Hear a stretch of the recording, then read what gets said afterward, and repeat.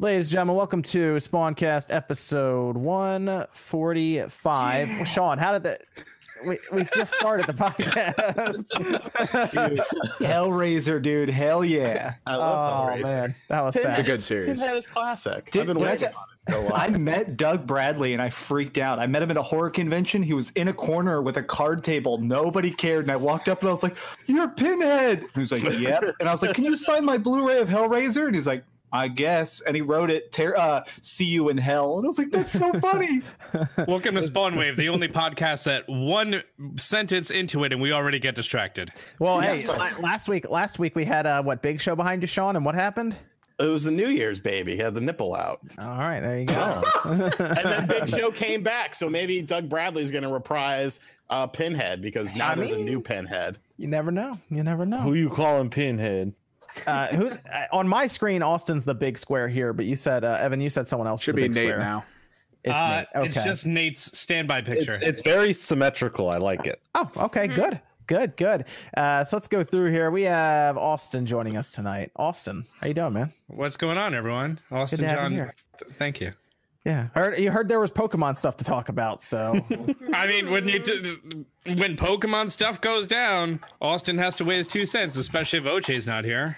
oh, yep. OJ's still on vacation. He'll be back hopefully soon, though. I think Probably he'll be back not. soon, so That's what Januaries are for. They're for vacation and half value CPM. Remember whenever he used to talk shit about me, he'd be like, "Oh, you're taking a day off? Oh, you're taking a day off? I know. This dude's been gone for like a month and like I'm gonna rag his ass when he comes back." Then we have let's see, from my right here we have MVG. What's going on, man? Good evening. I'm doing well. Thanks for having me on the show. Have you here? And we got you just heard Sean. Sean, how's it going, man? Good. Have you here? And then we have Miss Click. Hello. Busy eating chili. Cat food. Very good. What's Very good. Not cat food. Not cat Not food. cat food. Then we got Evan. What's going on, man? What's going on, Evan? Just, managing this. Okay. And then Max. What's going on, man? Dreamcast guy. Chilling, man. It's been a calm week. It snowed in Texas for about 5 minutes this morning. That's weird. It was like 70 degrees in the Northeast today. 70 today. It was beautiful. It was basically 70 while it snowed. It snowed, and then you just saw it just beep. It was very exciting. Yeah. And Jordan, what's going on, man? Hi, good to be here. I'm back. Good to be here, man. Good to have you here. And then Nate. Nate, what's going on? I'm watching the Ravens get their ass handed to them by Ryan Oh, Tannehill. God. Well, Sports. hey, it's all good, man. The 49ers won today. It's all good. So what's everyone been up to this week? What's everyone been playing? I just came back from MagCon. I'm super MagFest. sick. MagCon is something completely different. Uh-oh. Back from MagFest. Wait, I'm is it demonetized bad? Like, is it demonetized different? I went to MagFest as well. I stopped by for about 6 hours, I think. What? Yeah, the day that you were there, I was Austin apparently was like aggressively out of commission. hungover. He was out of commission. What'd you come Friday? Saturday. You're there Saturday? I didn't even know. I came back to do the podcast after that. He went there, bought shirts, and then bounced. No, we That's fair. we had some people there. There were some people I saw while I was there, hung out, and it was fun. It was a good time. And then I good came home. weekend. So, but I did get some shirts. Yes, I got a few other things too. I got a one of those Game Boy Advance backlight kits. Nice. I'm doing one of the new ones. One of the ones that released like 2 months ago, I think. So it's pretty new. Yeah, so I saw them on the floor. There wasn't too much crazy stuff. A lot of like independent artwork. A lot of really creative artists there. But I got sick there, and since then I've been playing Stardew Valley. Oh yeah, man, Stardew Valley's good, dude. That's How good. much did that backlight set you back for the GBA? Oh, it was 50 for the kit. That's not bad. No, it came with the screen. Everything. Nice. Yeah. So it came with the glass front part, the part that replaced that plastic piece. Yeah. So it just came in like this thing, and I went ahead and picked up a Game Boy Advance online, just a junked up one. So we'll turn it into a nice, pretty one, and got a new casing for it and all of that, and it'll be cool. And I also got online. It's for a video coming up. A full one of the rechargeable kits that came out recently for the Advance as well. Whoa. Yeah, this is gonna be the ultimate Game Boy Advance. I think it's gonna be sick. I already finished making the ultimate GameCube. I got that video coming up. Did you MVG. get the plastic holder that gives you two little handles for it? For what, the Game Boy Advance? Yeah. Not yet. No, I need to look into that though. They I got like one- I like the form factor of the Game Boy Advance, like the original one, because it's like a rectangle. Whereas the SP, man, you're like like palms together, Yeah, I this, like this the- $10 piece of plastic essentially is the same thing that your SN30 Pro does. Oh, okay. I see that, Max. Yeah, because you showed me that one, and I wanted to get. the I want to get one of backlight. those. The backlight is really bright too, and it doesn't really drain the battery dead. I think this is the version before the one you got. I think. It'll be a fun install, I think, overall, and it'll be cool. But I did install that kit for the GameCube as well, MVG, and it came out pretty well. Yeah, I haven't done mine yet, so I'll be looking forward to your review on that one. Yeah. But I've heard good things about it. I heard it's really good. Yep, I put the videos already put together. I'll have that out tomorrow. Nice. But install was easy though. It wasn't bad. I was pretty happy with it. Yep. And they already put out an Looks update very, for very it. simple. I put the update on the SD card, popped it in, and updated it. The only thing, have you tried multi-disc games yet? Because I've heard someone said it does work, and then I heard today that it doesn't work. So then they're working on a fix for it. That was part of the fix for version 1.0 that released 2 days ago. I haven't tried it because you have to get to the end of the disc to then have it, but it says it automatically changes the disc. So maybe I'll do some Twin Snakes or something to get through that part. Just to see if it works out, but I like it. It's good. I did some load time. Resident Evil 4 loads up faster, and so it's pretty cool to see it. But I played some games, and I took a cue from UMVG and did not play any of the Nintendo games, even though they're all games I own. I only played games I owned. I was like, yeah, I'll just do some third party stuff. Yeah, I saw you. I I saw you finally got Eternal Darkness for the GameCube. Yes, I picked that up because Scott was talking about it last time. Nice. After hours, and I was like, you know what, I'm gonna grab that. I had actually a bunch of GameCube games come in yesterday and the day before for a video, so I had some good ones. There's some good ones in there. But do you have a CRT to play it on? Yeah, right. No, I don't have a CRT. I need to get a CRT again, but I don't want like I don't want to just get a CRT just to get one. I want it to be like a good, like one of the Sony Trinitron ones or whatever. Yeah. Yep. PVM or Trinitron. Yeah. I want like a good one. I don't want a junk one. Like you can find them on Craigslist, but I'm using that Eon adapter though for now for the GameCube, and it looks pretty good. I think Game Boy interface, massive improvement though over the Game Boy player. So Nice. Yeah, it works well though. But what about all right, Sean, hit us with it. What have you been playing? Really, I've been playing a little more Forza Horizon 4. I downloaded Jurassic World Evolution because it was on Games with Gold for free. So I've been playing that a little bit. I actually bought DLC for it because it has the Jurassic Park DLC, which is supposed to be like voice acted by the people who were in the original film, but I haven't tried it out yet. I really don't care too much for the game. Like I'm very early into it, and like my little man-eating dinosaur is eating all the other dinosaurs that I've created, so it sucks, and no one's coming to the park. I thought that game, like, it's a cool concept. I went to like an experience back in E3 2018 to like check it out. It was really cool. Game's okay. As a Jurassic Park fan, I much rather want a different way of playing Jurassic Park than like a park management simulator, you know? It's pretty much theme park with dinosaurs that will kill you, which I liked theme park a lot, but I don't know. It's just, And then I actually picked up Bloodstained again because I wanted to see how that performance patch did for the Switch, and it really didn't do shit. It's still terrible. I played it for like 2 more hours, and that's a shame. I got to the point of advancement that I needed to get to, and then I was like, maybe I'll try again in a couple months. That's on Game Pass, I think, right? Yep, I think so. Yeah. See, the problem is though, I'm already like 10 hours into it, and it's like I really want to, I see what you're saying. All the stuff. That's my problem. I turned it on recently, and I have everything, and I couldn't remember the map. I was just walking around fighting stuff, and I was like, okay, it's still a good game. I'm good.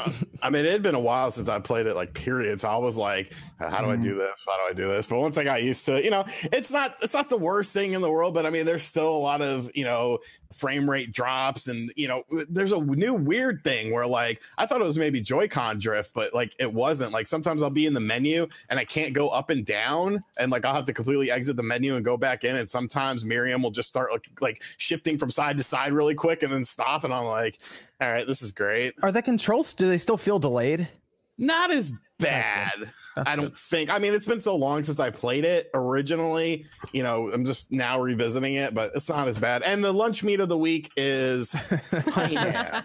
Honey ham. Ooh, honey ham. Honey ham. Okay, nice. Okay, I can get behind that. It's a good stance. Why don't I'm we gonna- just get here on the weakest meats? How honey ham a is weak meat? It's delish. ham with honey. I'm gonna jump over here to Evan because I know he played a game that's actually pretty interesting. Well, we both played a Um, game. We both played it. And what am I talking about here? Evan, what did you play this week? Temtem. Temtem. Okay. I Heard about that. I liked Temtem. Yeah, I really like Temtem. I was surprised by Temtem, to be honest. It was a little shocking because it actually might be better than Pokemon. Blasphemy. I'm not even kidding. I couldn't believe it. I'm playing this and I'm like, is this like I sent you a message and I was like, is this game better than Pokemon? I can't really tell. Yeah, and I was talking to you because I streamed the first 17 hours of me playing Pokemon, and the whole time the people I was talking to, we were all talking about the mechanics in the game that should change to make it better, but you know that would never happen. And Temtem are like 90% of what we talked about, so it's just like this is awesome.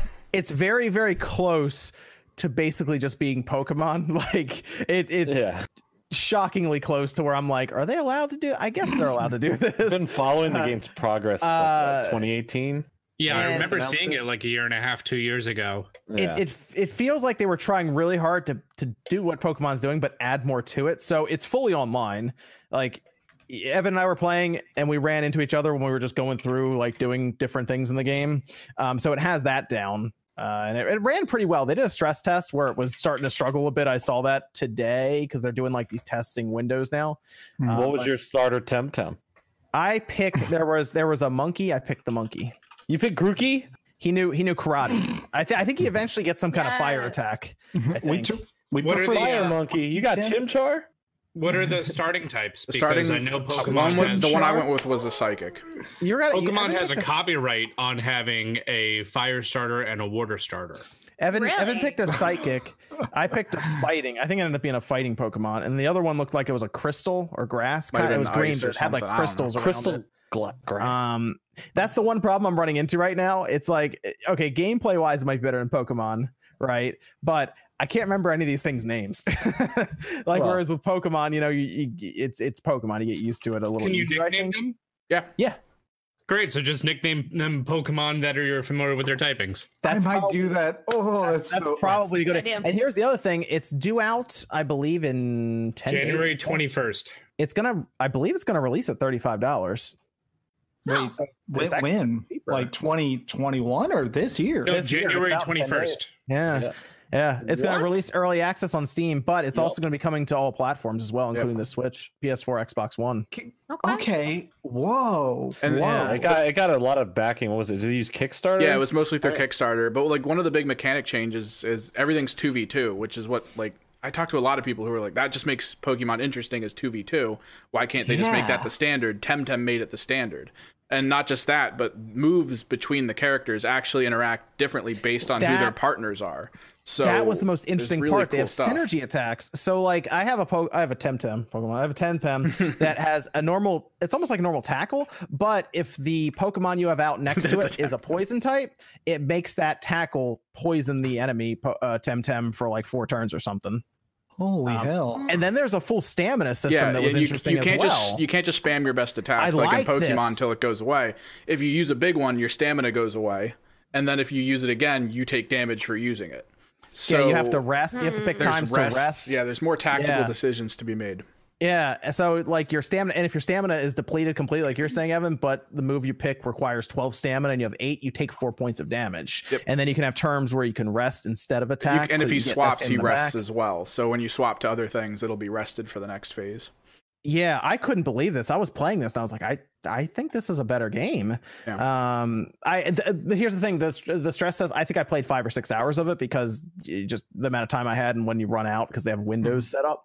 So I think I'm gonna buy. I mean, they sent me the code to try it out, but maybe they'll send it as we get closer and I can try it out beforehand. Otherwise, I'll buy it when it comes out. But here was the other thing: it's harder than Pokemon.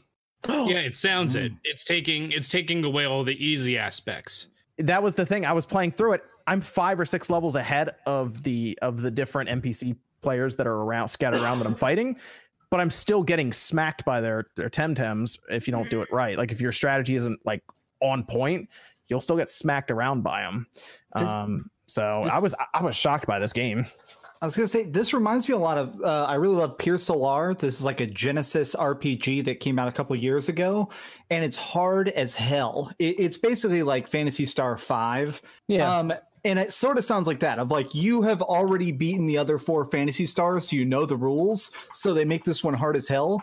Temtem sounds like that. It's like, you've already played a lot of Pokemon. We're just going to throw you in the deep end. That sounds great. Is Temtem the game... Someone mentioned in chat, is Temtem the game where they put Etika in the game? Yes, possibly, I believe so. Really? That's right. It's the that's hat, right? They right. put his hat in there. Yeah, they just. I thought they put him. I thought like him as a character in there. Yeah, I remember that in the news. I think it was last year they were talking about that. Yeah, it's solid game. I was very surprised. If you're like playing Pokemon, you maybe want more kind of a slightly different take on it. Like it's not going to overtake, obviously not. But like it's. I think it's just a cool thing to play if you like Pokemon and you want something else that's similar to it. That is kind of starting from the beginning. I think I don't know how many Temtem are in this game, but I looked through their little, I don't know, what are they, Temtem decks? Roster. I don't know what they call it. Roster, sure. It went to 144, but I think that might have been down to like what I had seen I had seen Temtem number 144 or whatever. But I'm gonna assume that it's like 150 or so in there. The art style is just so different. Yeah. When I was running on my PC with the 2070 Super, I was telling Evan I got a new monitor that's a 144 hertz refresh rate, and in battle I got the full 144 in it. So nice. Frames. Otherwise, you can lock it to 60 and run around it. It runs fine at 4K even. So it's not super difficult to run. I think it'll translate well from the Switch to the Xbox, the PS4. So it'll be interesting if they get crossplay too. So minimum requirements are a GT 650 mobile. Yep, that is pretty much junk. It doesn't need much. Yeah, I didn't get a chance to play it on the Surface laptop. Maybe I'll try that because that just has like integrated Intel graphics. But yes, Temtem is good. So check it out. You also need to have a minimum Celeron 2.4 gigahertz processor. What are we gonna do? I don't know. Yeah, I also played Mystery Dungeon, and that's the last time I probably played Mystery Dungeon right there. I'm moving on. Moving on. Well, the thing is, it wasn't people were like ragging me in the car. You ain't like Mystery Dungeon? No, Mystery Dungeon was a very mediocre game when it originally. They should have made it. They should have made a new one. They shouldn't have done it. What is all this disrespect? Kind of like what is this? Is this just a hit circle of Mystery Dungeon? I never played the original, but then I played the demo and I'm like, this is not a game for adults. This is like an early childhood game. No, it's not. Shut your damn mouth. My favorite part is hit L, it runs around by itself. It gets all the items for you. Those games were staples when I was younger, and it'll be a staple as an adult. Listen, the last 2 Mystery Dungeon games were horrible on the 3DS, and they finally course corrected it and gave something that the Mystery Dungeon fans wanted. You shut up with your hate speech. Is there a Mystery Dungeon community out there? Right, that sounds like there is. It's like 20 dudes, and they're all real mad at you. Like I've always said, I've always liked the spin-off Pokemon games more than mainline games. We're gonna Mystery Dungeon games are better than the mainline. We're gonna get back to that. We're gonna get back to that. We're gonna get back to the Pokemon. We are community in a little bit because I got some things to say about that. All this disrespect. But the thing about Mystery Dungeon is great is that here's what was funny about this. I was getting annoyed. I was like, I don't really feel like playing this, and the game was like, yo, just press L. We got it. I pressed L and it played itself. I was like, yes, we're good. Yeah, but I was at that exact same moment. And then the game knows. Now I don't have to do anything. The game's like, oh, wait, he's losing interest. Tell me, press L. We got you, fam. This is the fast forward button. Jordan, how old are you? I'm not falling into this conversation. What year were you born? It's none of your goddamn business at this point. Okay, because the original game came out in 2005, and I'm going to assume you're 26 years old. Close. I think you're what, 24? 25. 25 years old.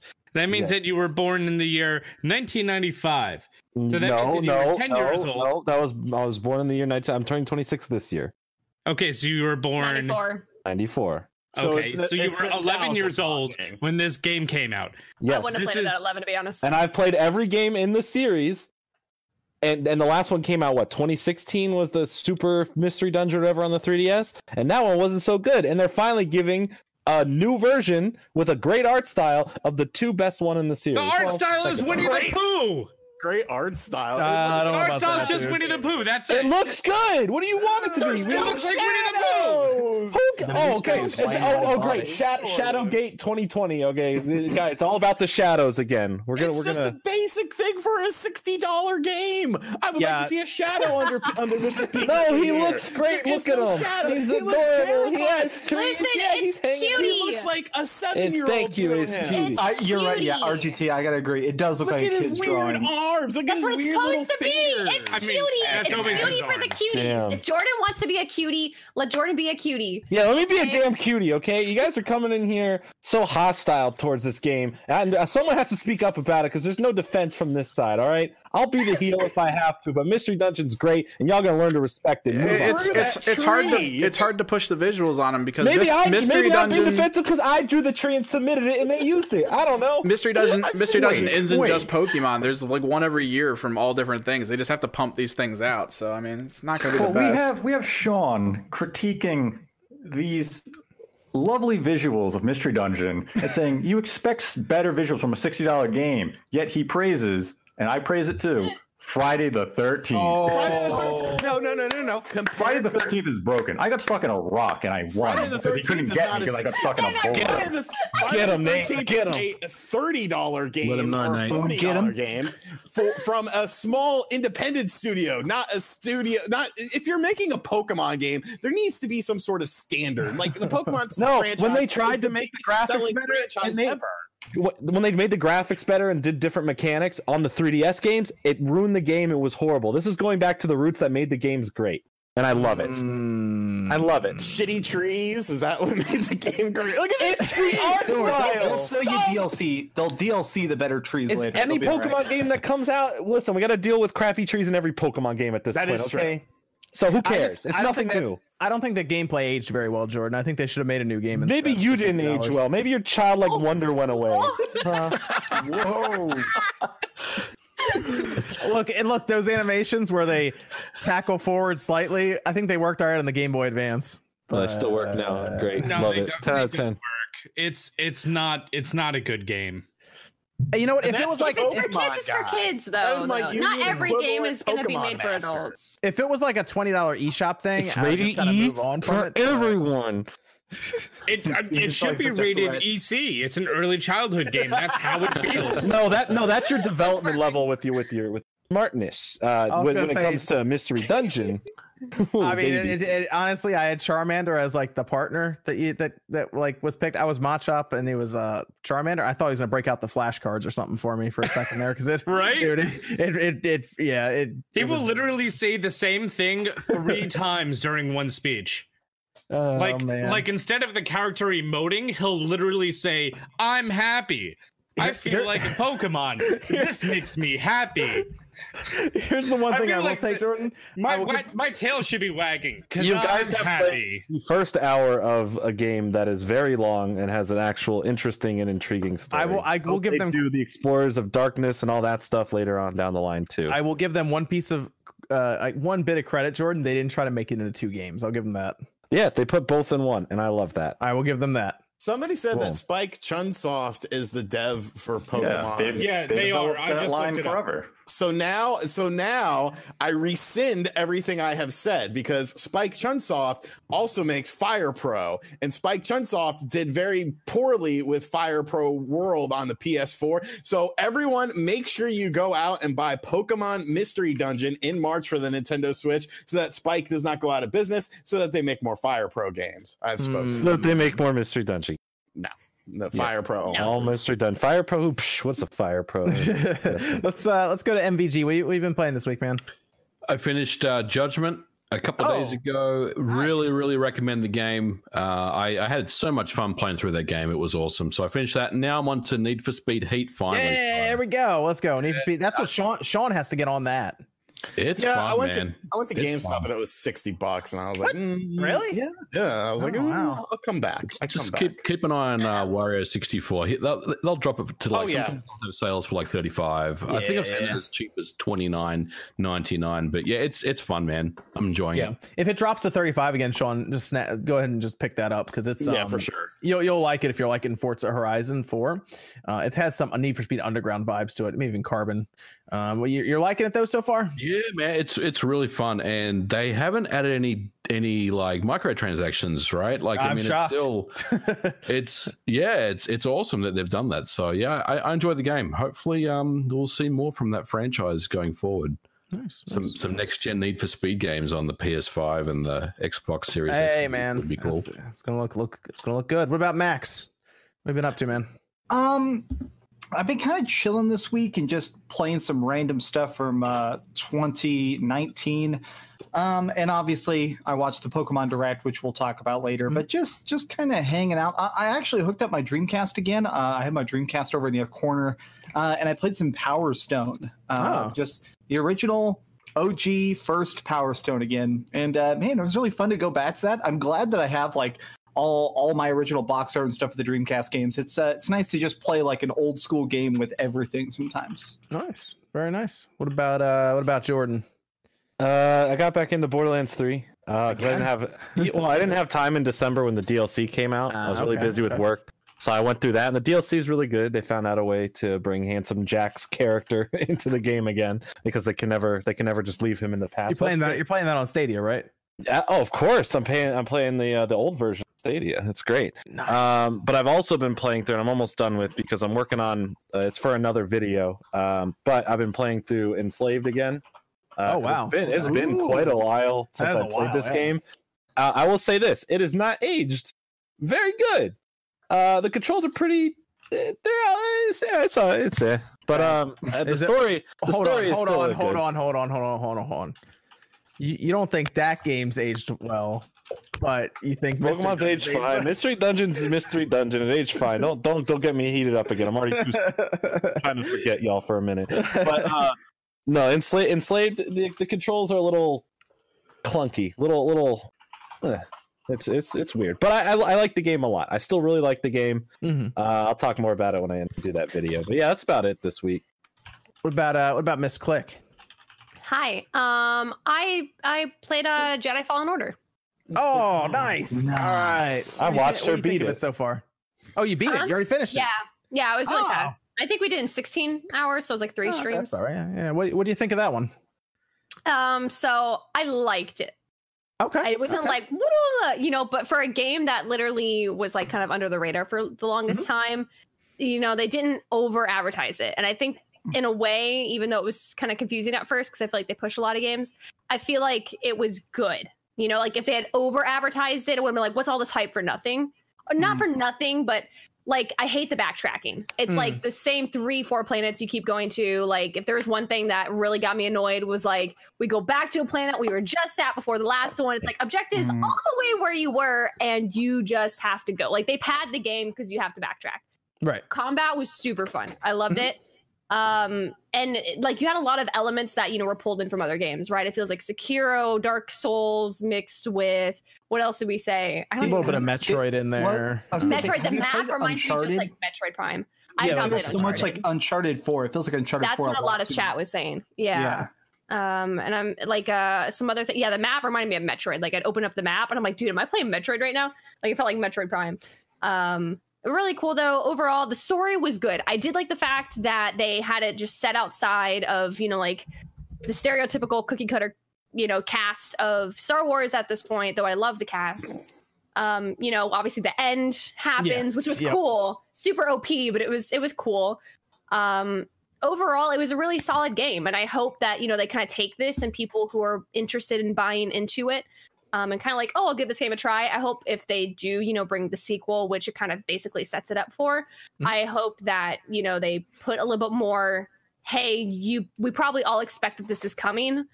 We're gonna like really like put this in. As long as they don't change like the microtransaction aspect and stuff like that, I really think that they have something special set up. So I liked it overall. Hey, a good Star Wars EA game, we'll take that. We'll take it. Yes, yes. Absolutely.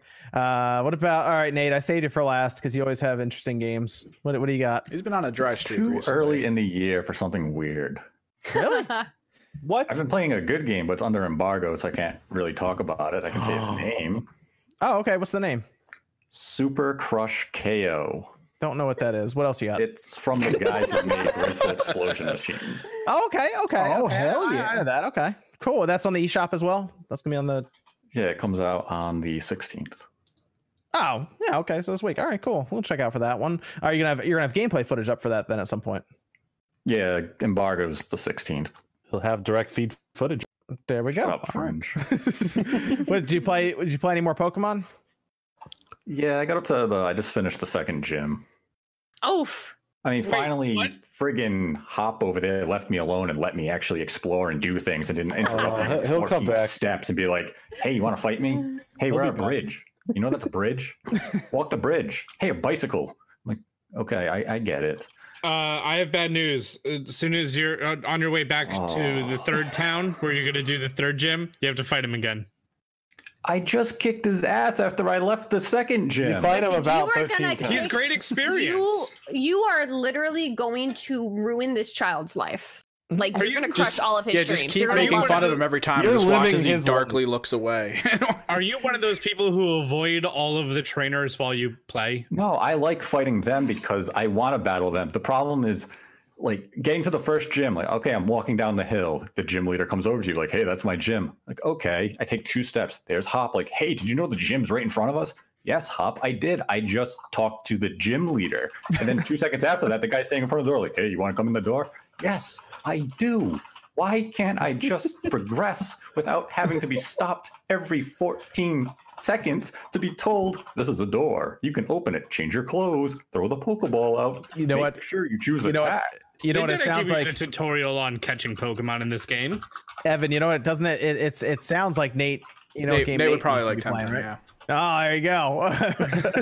I don't know when Temtem's coming to the Switch, Nate, but I'd be curious to get your take on that whenever that does happen after you playing Pokemon now. I enjoy the presentation of what Sword and Shield has. The battling is still fun, exploration is still fun. The pacing, it just hits these random slow points for really no reason, where it's just overly explained for the point of, I guess they want to add dialogue sequences. Okay. Like, you just find yourself mashing A over and over again kind of thing? Just like trying to get like I keep coming up to like the villains team, whatever their names are. And Team Yell. yeah, they're just saying like They're not the villains. They're just Marnie's lackeys. They're just inconveniences. Like, They're here, fight my misunderstood. Zigzagoon. Like, okay, I just kicked your... They're fanboys. It's weird. Like, the pacing could be improved once you're not dealing with constant stoppage, and it's traditional Pokemon. It felt like they want to add fluff to it, and they're just like, well, we'll have Hop just come along, hop his way into your way, and disrupt everything. How much of the wild area did you play? A decent amount until I kept getting my ass kicked by like friggin' Pokemon that were 3 times my level, and then I couldn't run away, and they just kept killing my whole team. I think I walked around for like an hour and a half and then got my ass kicked. And did you do raids? I haven't really done the raids much. Do some raids. I mean, now that you have the bicycle and you have fast travel, you can go back to the wild area anytime, do some raids. Now with the promoted raids, you could get Gigantamax Pokemon early, which is like a fantastic Pokemon to have on your team throughout the entire game. Yeah, I'll probably do that. That way I can break away from the traditional path and not go to the 3rd gym, so I can avoid Hop for a little while. Plus, the more raids you do, the more experience candy you get, and you can make one of your Pokemon disgustingly over-leveled if you like. Right now, my Rabu is kind of overpowered. No. Before the 3rd gym, my Mew was level 48. Okay, that's not, it's ridiculously overloaded. Yeah, I was running raids with a guy who had a level 100 before his 4th gym. Like, just playing with that. By the time I got to I think the 6th gym, it was in its 80s. Let's move on, Evan. We have any Discord questions before we move on. We could do this quick one. Anyone here actually slogged through the entirety of Xenoblade Chronicles X? Yeah. That was. Yeah.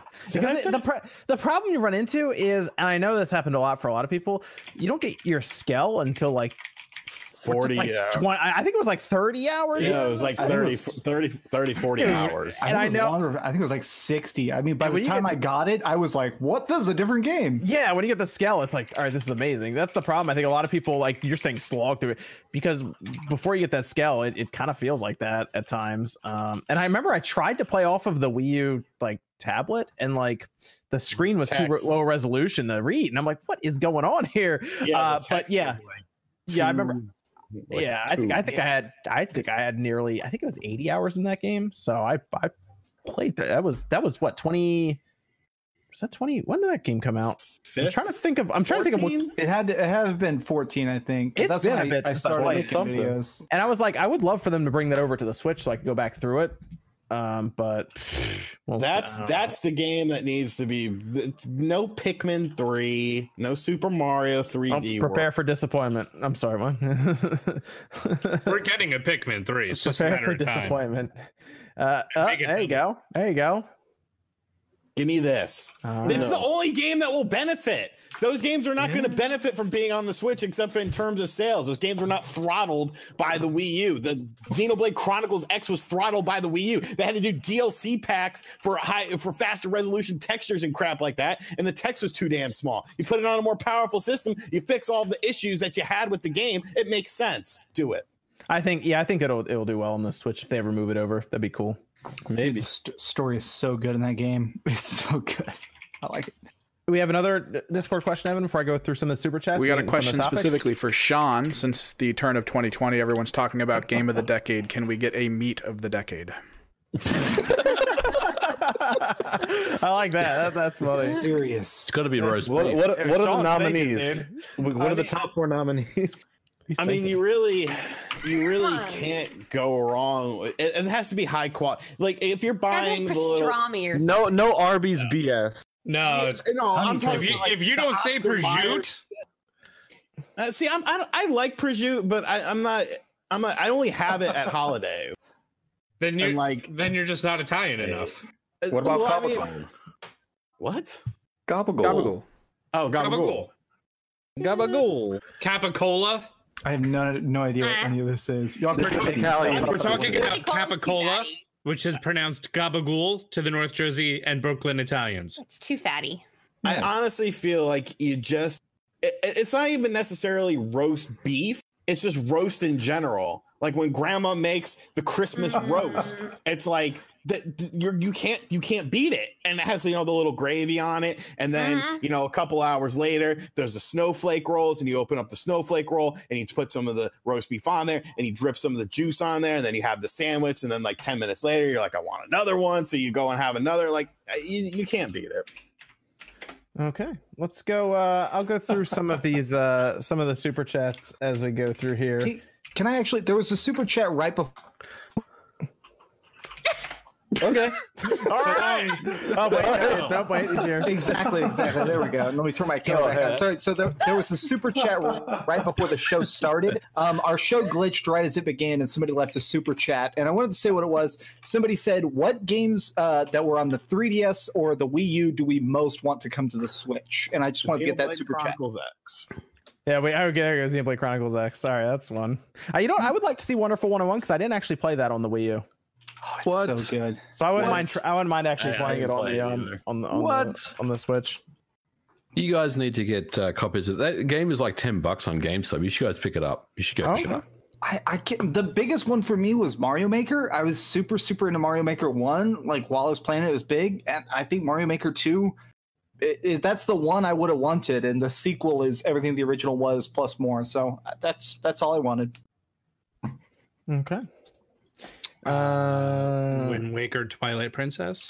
Oh, dang it. Yeah. Okay. Yeah. I was like, we're forgetting about something. Fish Fan asked about RGT's Deli Meat of the Week. We went over that in length, I would say, at this point, even getting to a Meat of the Decade there. Riku Key 2 says, what other Wii U 3DS ports? That's one we just did. And then Trip and Fall says, with the Pokemon Direct, what that happened this week. Does RGT still have to smoke the cactus? Nope. N-O. It was a direct. Nope. It said direct in it. I did not see that addendum in your contract. Technically, it was a direct announced on Nintendo's Twitter handle.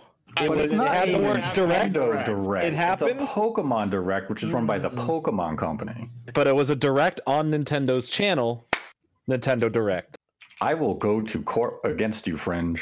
All right, let's go. I will see you in. To be fair, if you go to the list of Nintendo Direct's Wikipedia page, it includes Pokemon Directs. Thank you.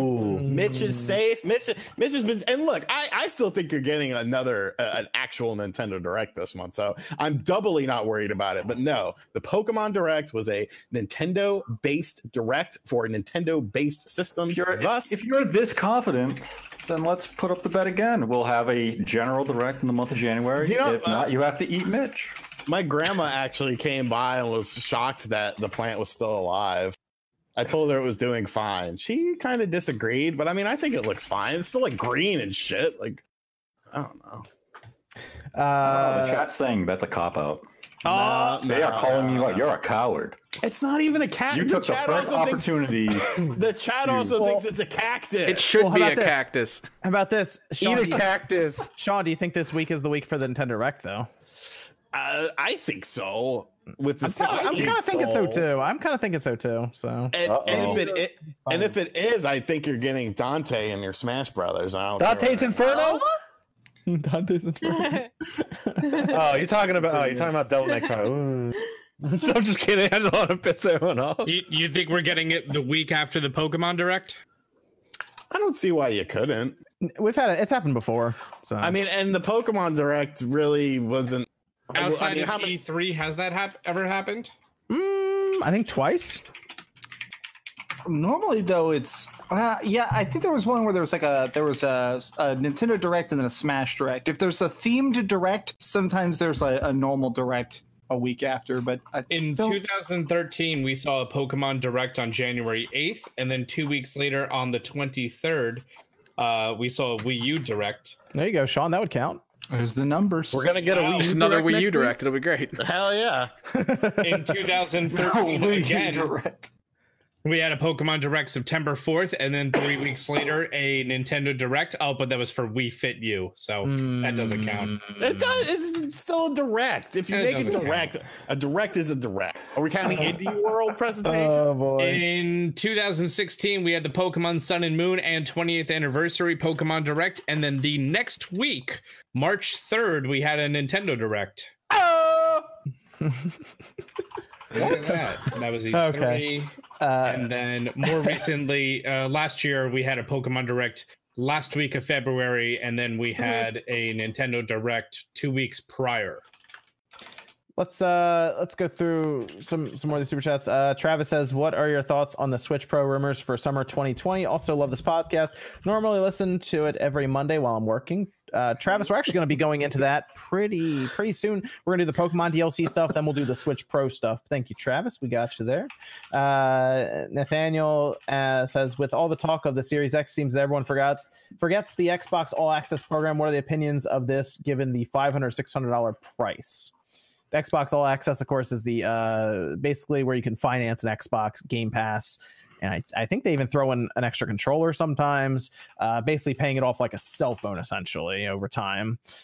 Which, I mean, if it works, it works, I guess. Microsoft just wants to get that box in your house somehow. So, I don't think they'll. I don't know. Would they finance like super cheap? I don't think so. But I mean, it makes sense for something that's $600. This is Max, this is about the Final Fantasy VII demo. Ask Dreamcast guy why he jailbroke a PS4 to play Final Fantasy VII remake demo early, and if he didn't, why did he get a code above actual Final Fantasy VII YouTubers? I do know Max did not jailbreak his PS4 though. I do not have a jailbroken PS4. In fact, I don't know how to jailbreak a PS4. I don't know. While he does a podcast with Modern Vintage Gamer. So people here do not. If I wanted to jailbreak it, I might be able to. I have the see-through blue PS4, which can't be jailbroken. This is actually the newer one, so I don't have a jailbroken. You say PS4. can't like it's already not in the works. MVG, you got news on that?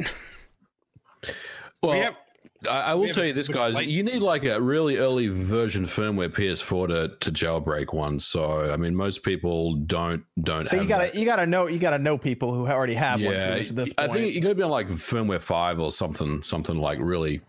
Like from years ago, essentially. I never even looked into the jailbreaking scene for the PS4. I never even really thought about it for some reason. Yep, same. I'll admit I thought about it when the Final Fantasy VII remake demo leaked, but I don't know how to get into any of that. So. The thing is that you can't. I mean, unless you have access to a like I said, a really early PS4, then there's no way you can. Oh, well, there you go.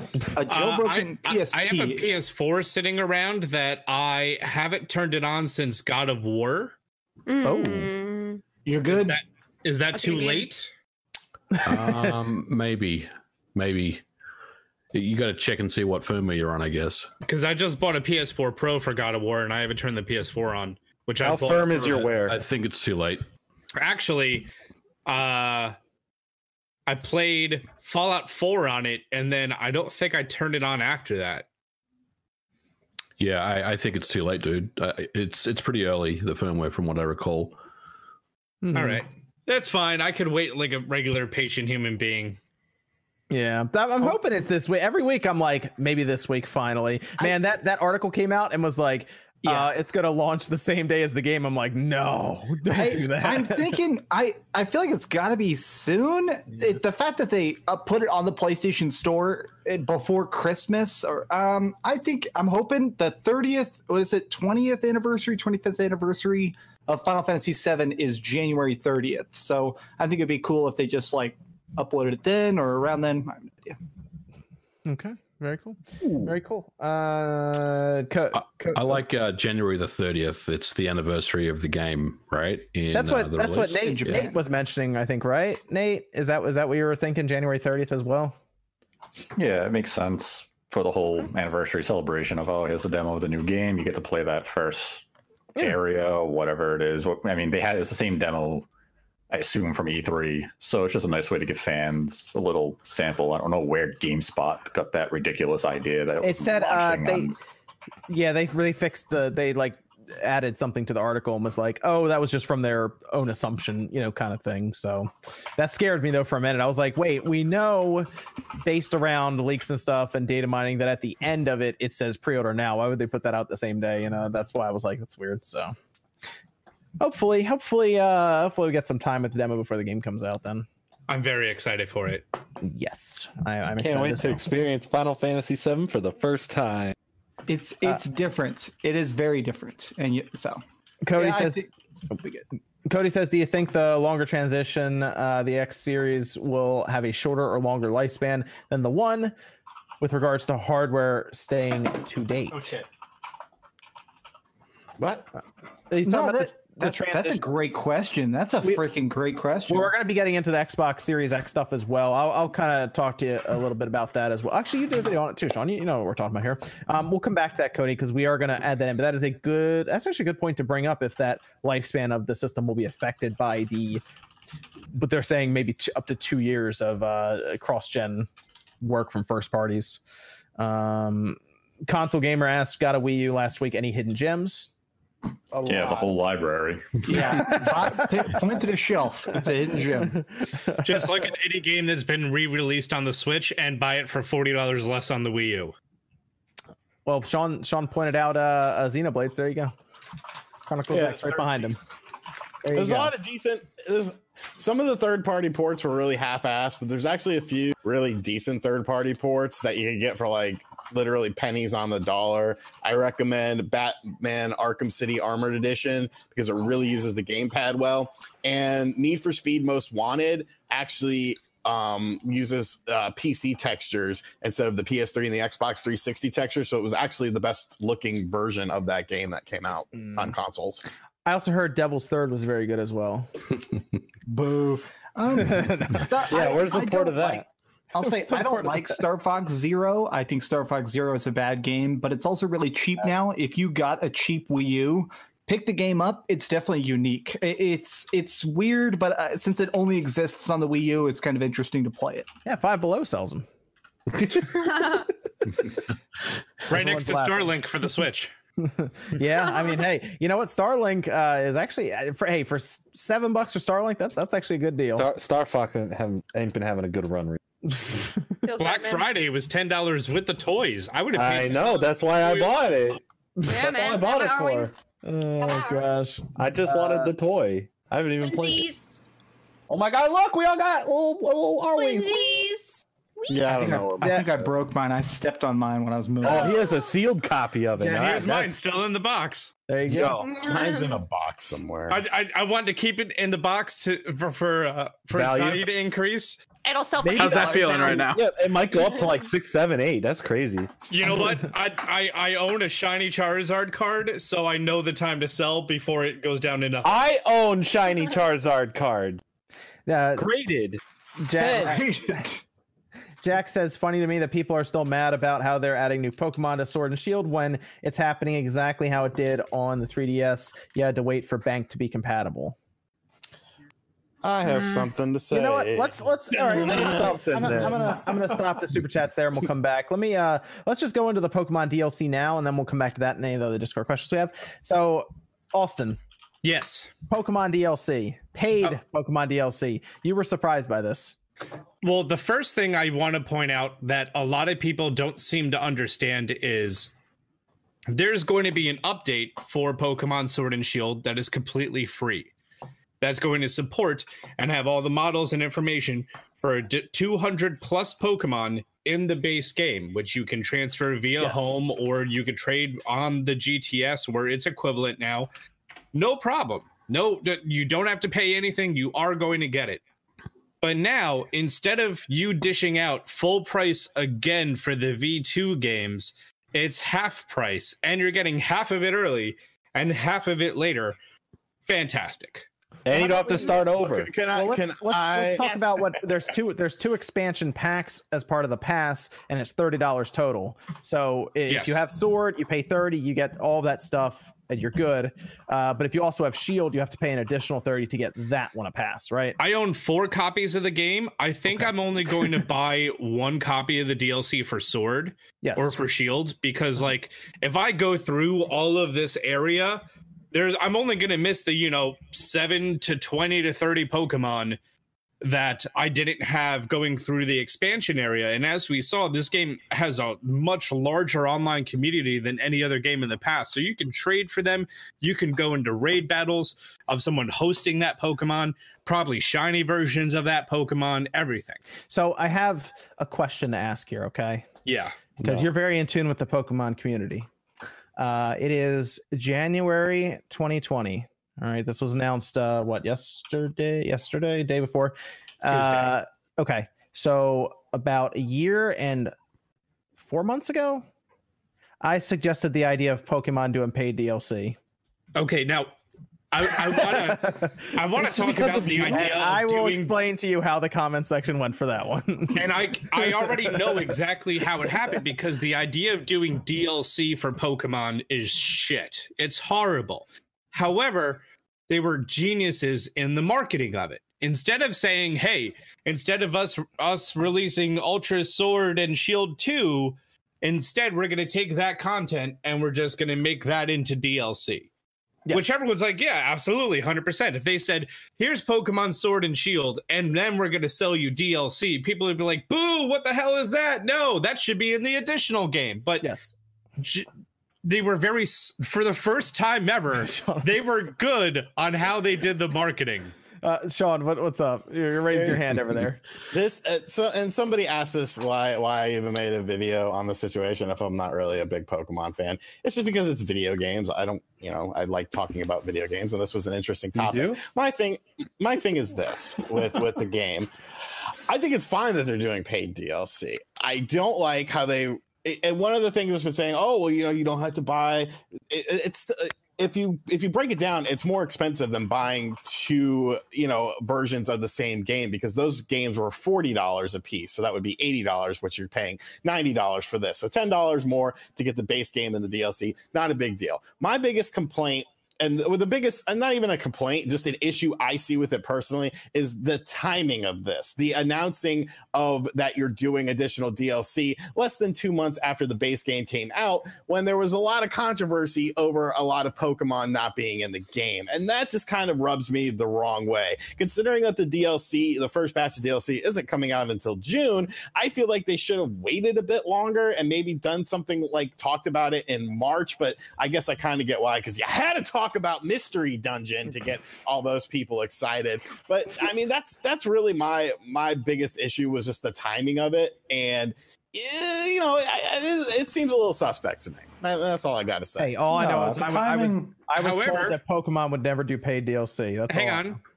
Let's talk about it from a business perspective, because the Pokemon Company, they like to stream their investors briefing at the end of every May.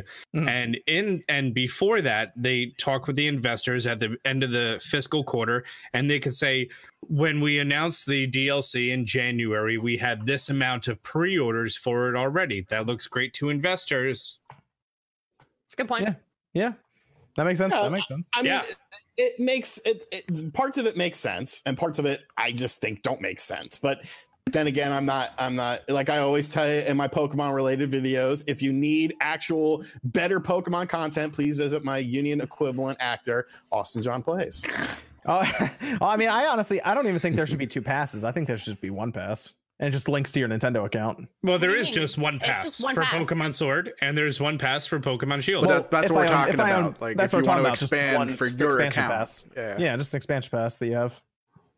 So you're saying that it should be, you should pay 1 fee in DLC for 2 games? Well, I don't think there should be 2 Pokemon games in the first place.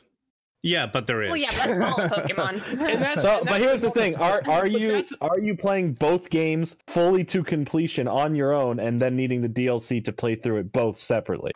I mean, there's slight differences to each DLC, isn't there?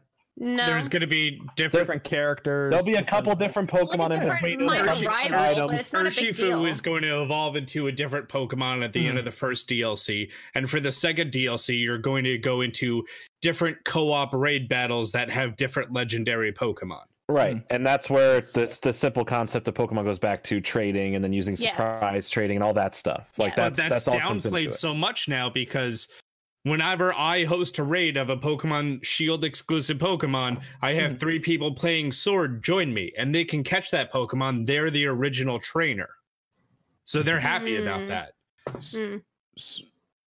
So do there need to be 2 versions? Well, here's the thing. Sell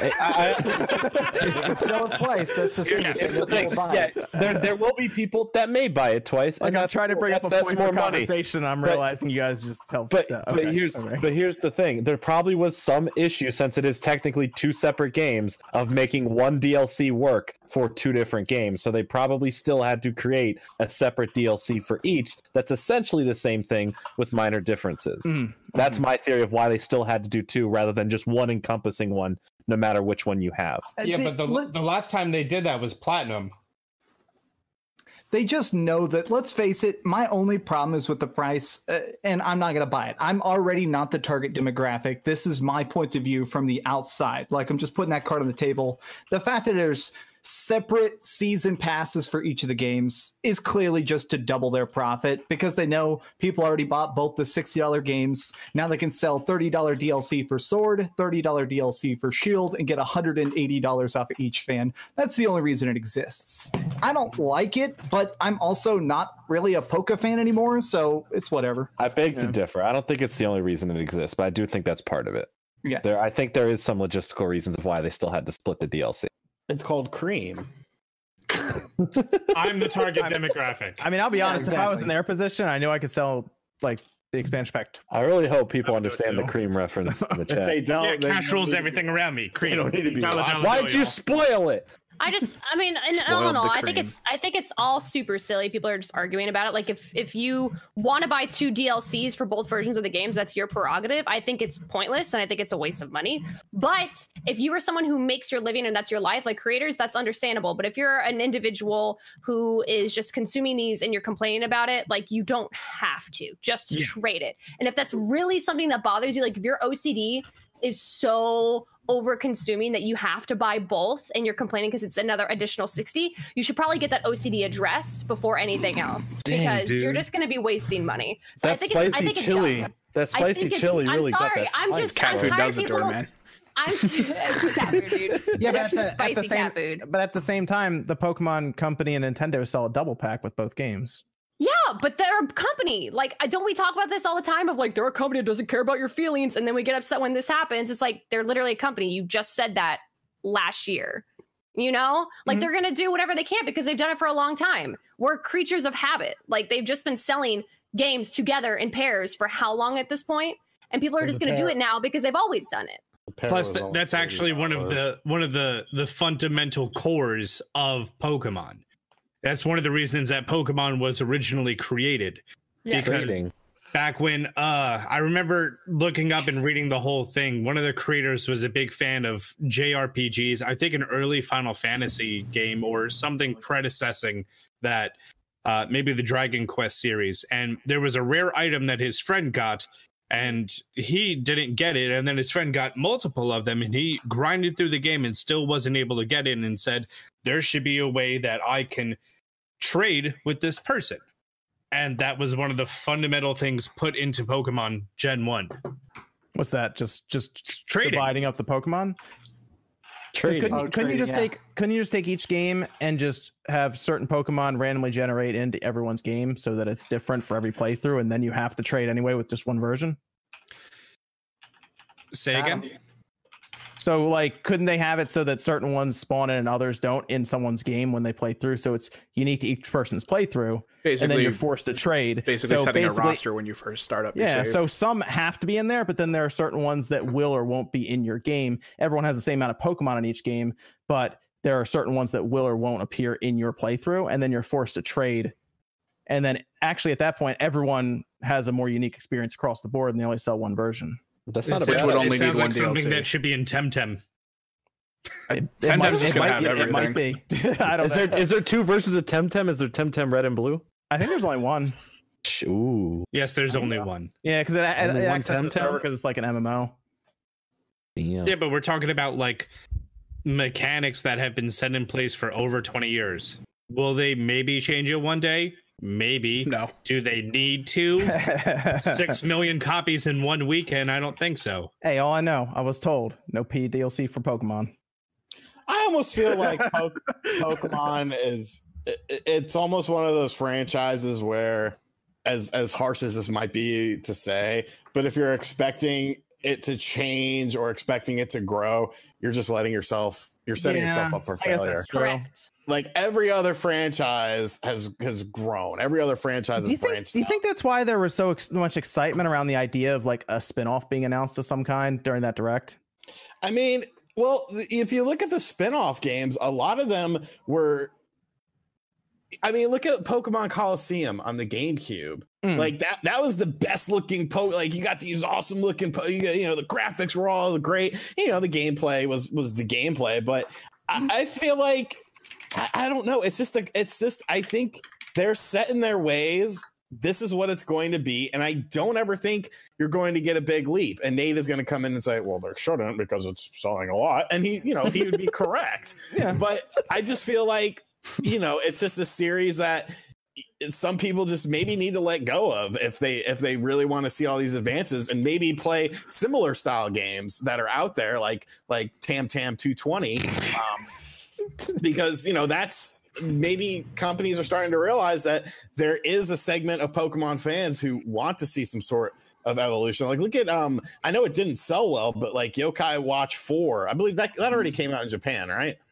Yeah. Like the graphical style of that game was like, wow, I wish Pokemon looked like this. It's all really bad too. It's all like dog shit. But obviously, people don't want change. Hey, so. I mean, honestly, if I'm running the Pokemon company, I'm not changing anything.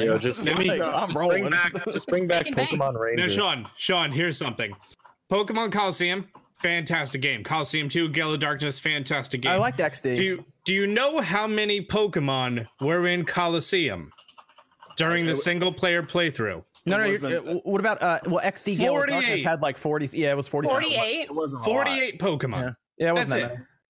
Now, if you were to say that we're gonna do a mainline RPG game and it's gonna have 48 of them, I'm not even saying. Well, check this out. Oh no! Also, I can tell you, people were mad online about that too. Then, because I was there, I was on the AOL message boards for that. But also, you know what? That was I was in the trenches on that one. I was like 48. What are they doing here? The Pokemon Company has grown. It's not like they're, they grow every fucking year. Like they're making so much money, and it's just like, oh, so they are growing and adapting. Oh, I just remember financially, not from like a development standpoint. Oh, sorry, just gotta clarify. You said they were growing and changing, and they are growing. Isn't a developer. No, Pokemon Company is the agency that handles the Pokemon. But you can't sit there and say Game Freak because I'm sure Game Freak is hurting for money with every fucking Pokemon game breaking sales records. Yeah, because no one bought the town game, Little Town Hero. They need money. They could have sold one copy of that and been fine. They did. It was John. Spawn bought it. Yeah.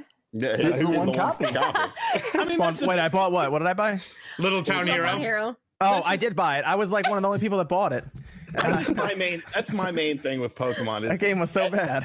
And a lot of us are older, in late 20s, early 30s. Yeah. On this channel, so we have seen the rise of video games. We've seen franchises grow and change and adapt, and it's just like Pokemon, which came out when I was 12 or 13. You're old. I know I am old. There hasn't been that big substantial growth with it, and it's just I don't know.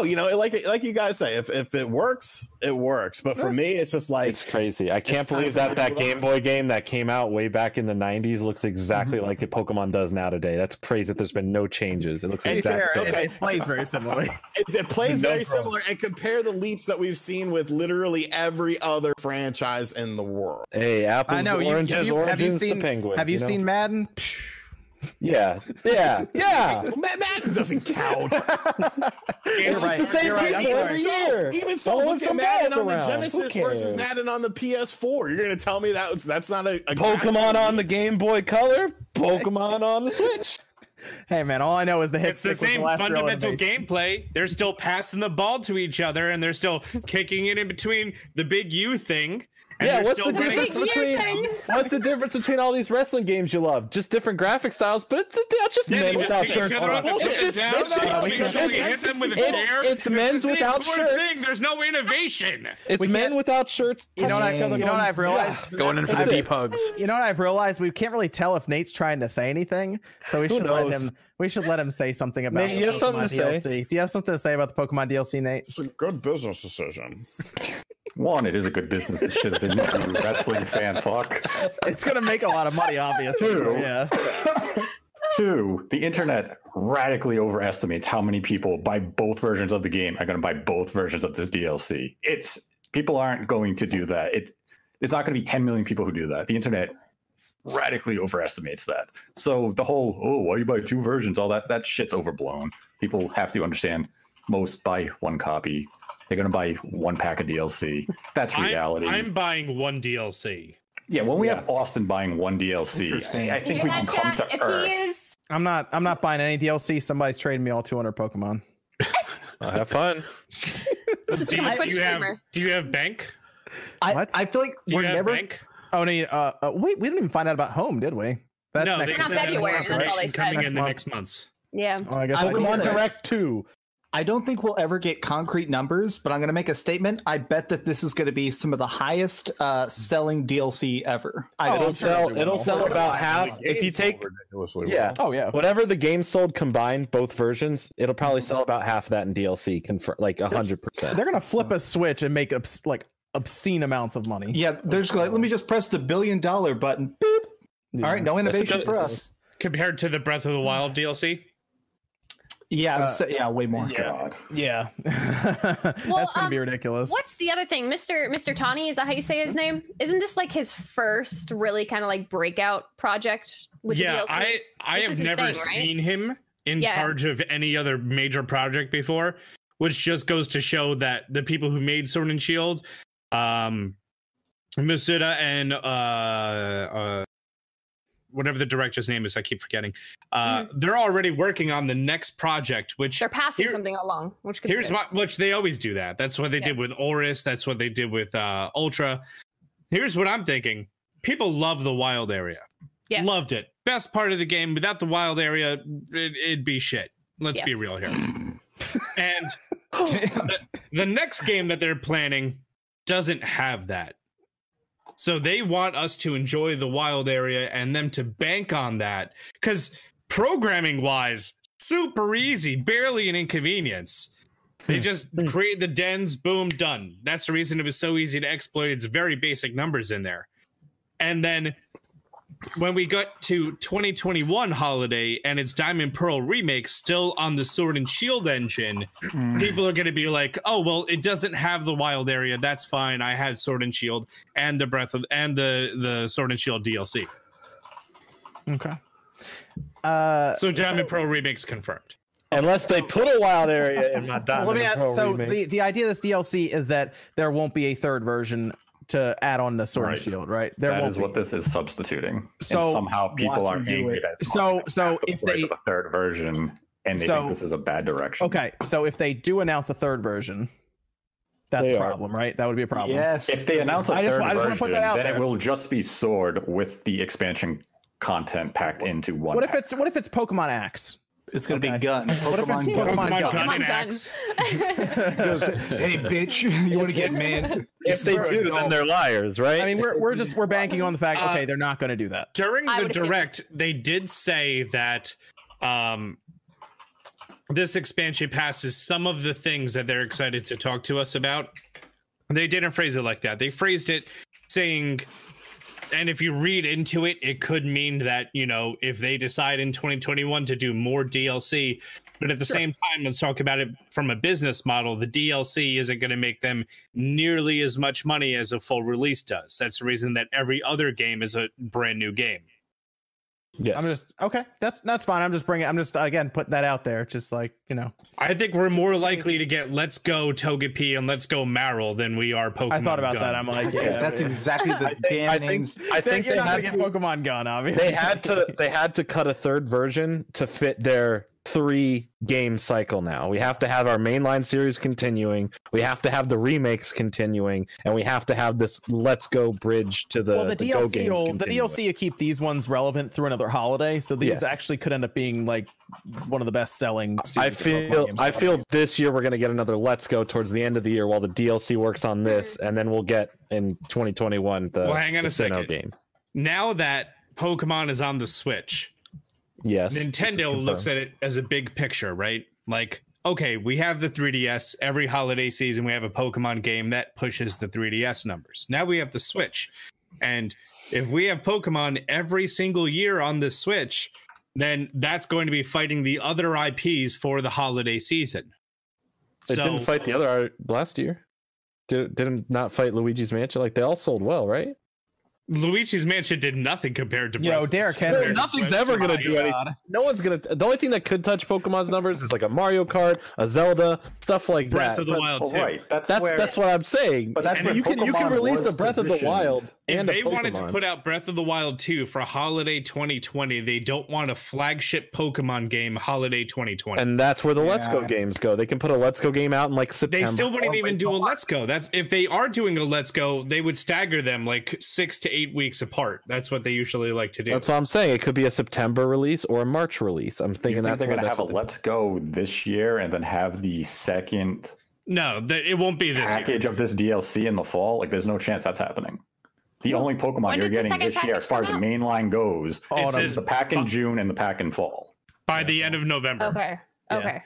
It's probably going to come out the same time then. Pokemon normally comes out. Yeah. That's something they'll just ride the DLC for the most part. Yeah, that's good. It sets them up. Yeah, why not? Yeah, they don't have to package another game, sell some DLC, keep selling these ones. Makes sense that. And honestly, keep the conversation going. I feel like that's something Nintendo games don't have this as much, but what a lot of people sort of forget is games usually slope off really hard. Is everybody buys the hell out of them, and then pretty quickly they go like just real badly. And I feel like Nintendo games don't have that as much. They actually keep selling pretty decently. But if you have updates and you have big DLC and you have big game events, it keeps people buying it longer. So I think that this is also partially just a way of getting people to buy Pokemon Sword and Shield Christmas 2020. Do you moving on, Evan? We have a Discord question. Oh, we got a couple. Yep. You want to hit us with one while we move over? We're gonna move over to the Switch Pro / Switch Revision rumor stuff as well after that. Would you buy the Alienware UFO concept if it becomes a thing? Depending on price, yes. Yes, 100%. Right? 100%. Yes. It's basically Steam on a Switch. It's a piece of hot garbage. Do not buy that junk. I'm buying it. Oh, you know I'm buying it. We're opening the hell out of that. You're going to tear it apart, right? That makes a good video. But come on, have you seen that? Pre-order. You're going to get 1 hour of battery life out of that thing. Why bother, bro? I probably get so hot. Dude, I have 5 PSPs. Gaming for an hour is what I'm used to. What do you think it's gonna sell for though? 800 to 1,000? I think it'd be at least $1,000. $1,000. Yeah. Well, there's no GPU. It's just the integrated graphics. Hey, man, 4-part video coming up. They should just call it the the UFO. They should just call it the write-off. It's gonna be. All it's gonna be. Let me guess the 4 videos. It's gonna be. I pre-ordered the Steam Switch, and then it's gonna be the unboxing the Steam Switch, and then I regret buying the Steam Switch. Hey, I had to figure out that Atari VCS. I'll figure out the UFO. Oh God!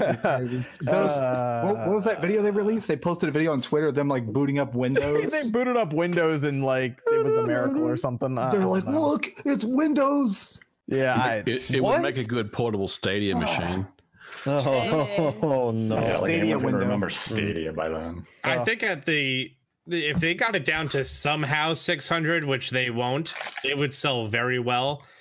But it's probably going to end up landing around 800 to 1,000, and it's going to be more of a niche thing for because obviously the whole Steam on your couch with the Steam controller didn't take off as much as what they wanted it to, and all these companies now on Steam that are porting their games to the Nintendo Switch, they do this. Boom. That's not a competition anymore. You know what I really liked? Catch 'em all. the one thing I really liked out of that UFO was that they had those ring lights around like the joysticks, RGB ones. Yeah. That was the coolest part about it. Like if Nintendo did something like that with their Joy-Cons, I think it'd be cool. Listen, other than that, the freaking weird like straight box to the bezel thing is like messing with me. Disgusting, dude. I love It's messing with me. It looks like an early 2000s car. It's a piece of shit, and I want it. I get it. They probably draw inspiration like around the hype of like the Cybertruck kind of style, but exactly. Dude, I'm gonna pre-order one right now. I'm gonna pre-order a Cybertruck right now. Have you seen the Alienware desktops and laptops? They all have weird lines like that. Yeah, you're right. They do. Yeah. All right, let's move over to the there was a new Switch revision rumor, which was very, very odd. Again, when this popped, dude, this was. It's been a week. Another one. It's been a week. This was interesting because it actually comes from apparently a source that actually has information about their supply line and supply chain for building this revision. That I guess they're ordering now. MVG, is that we're hearing? They're ordering stuff to create some sort of new Switch revision of some kind. Yeah, interesting info. I still wonder if it's not going to be anything more than just a kind of a refresh, let's call it.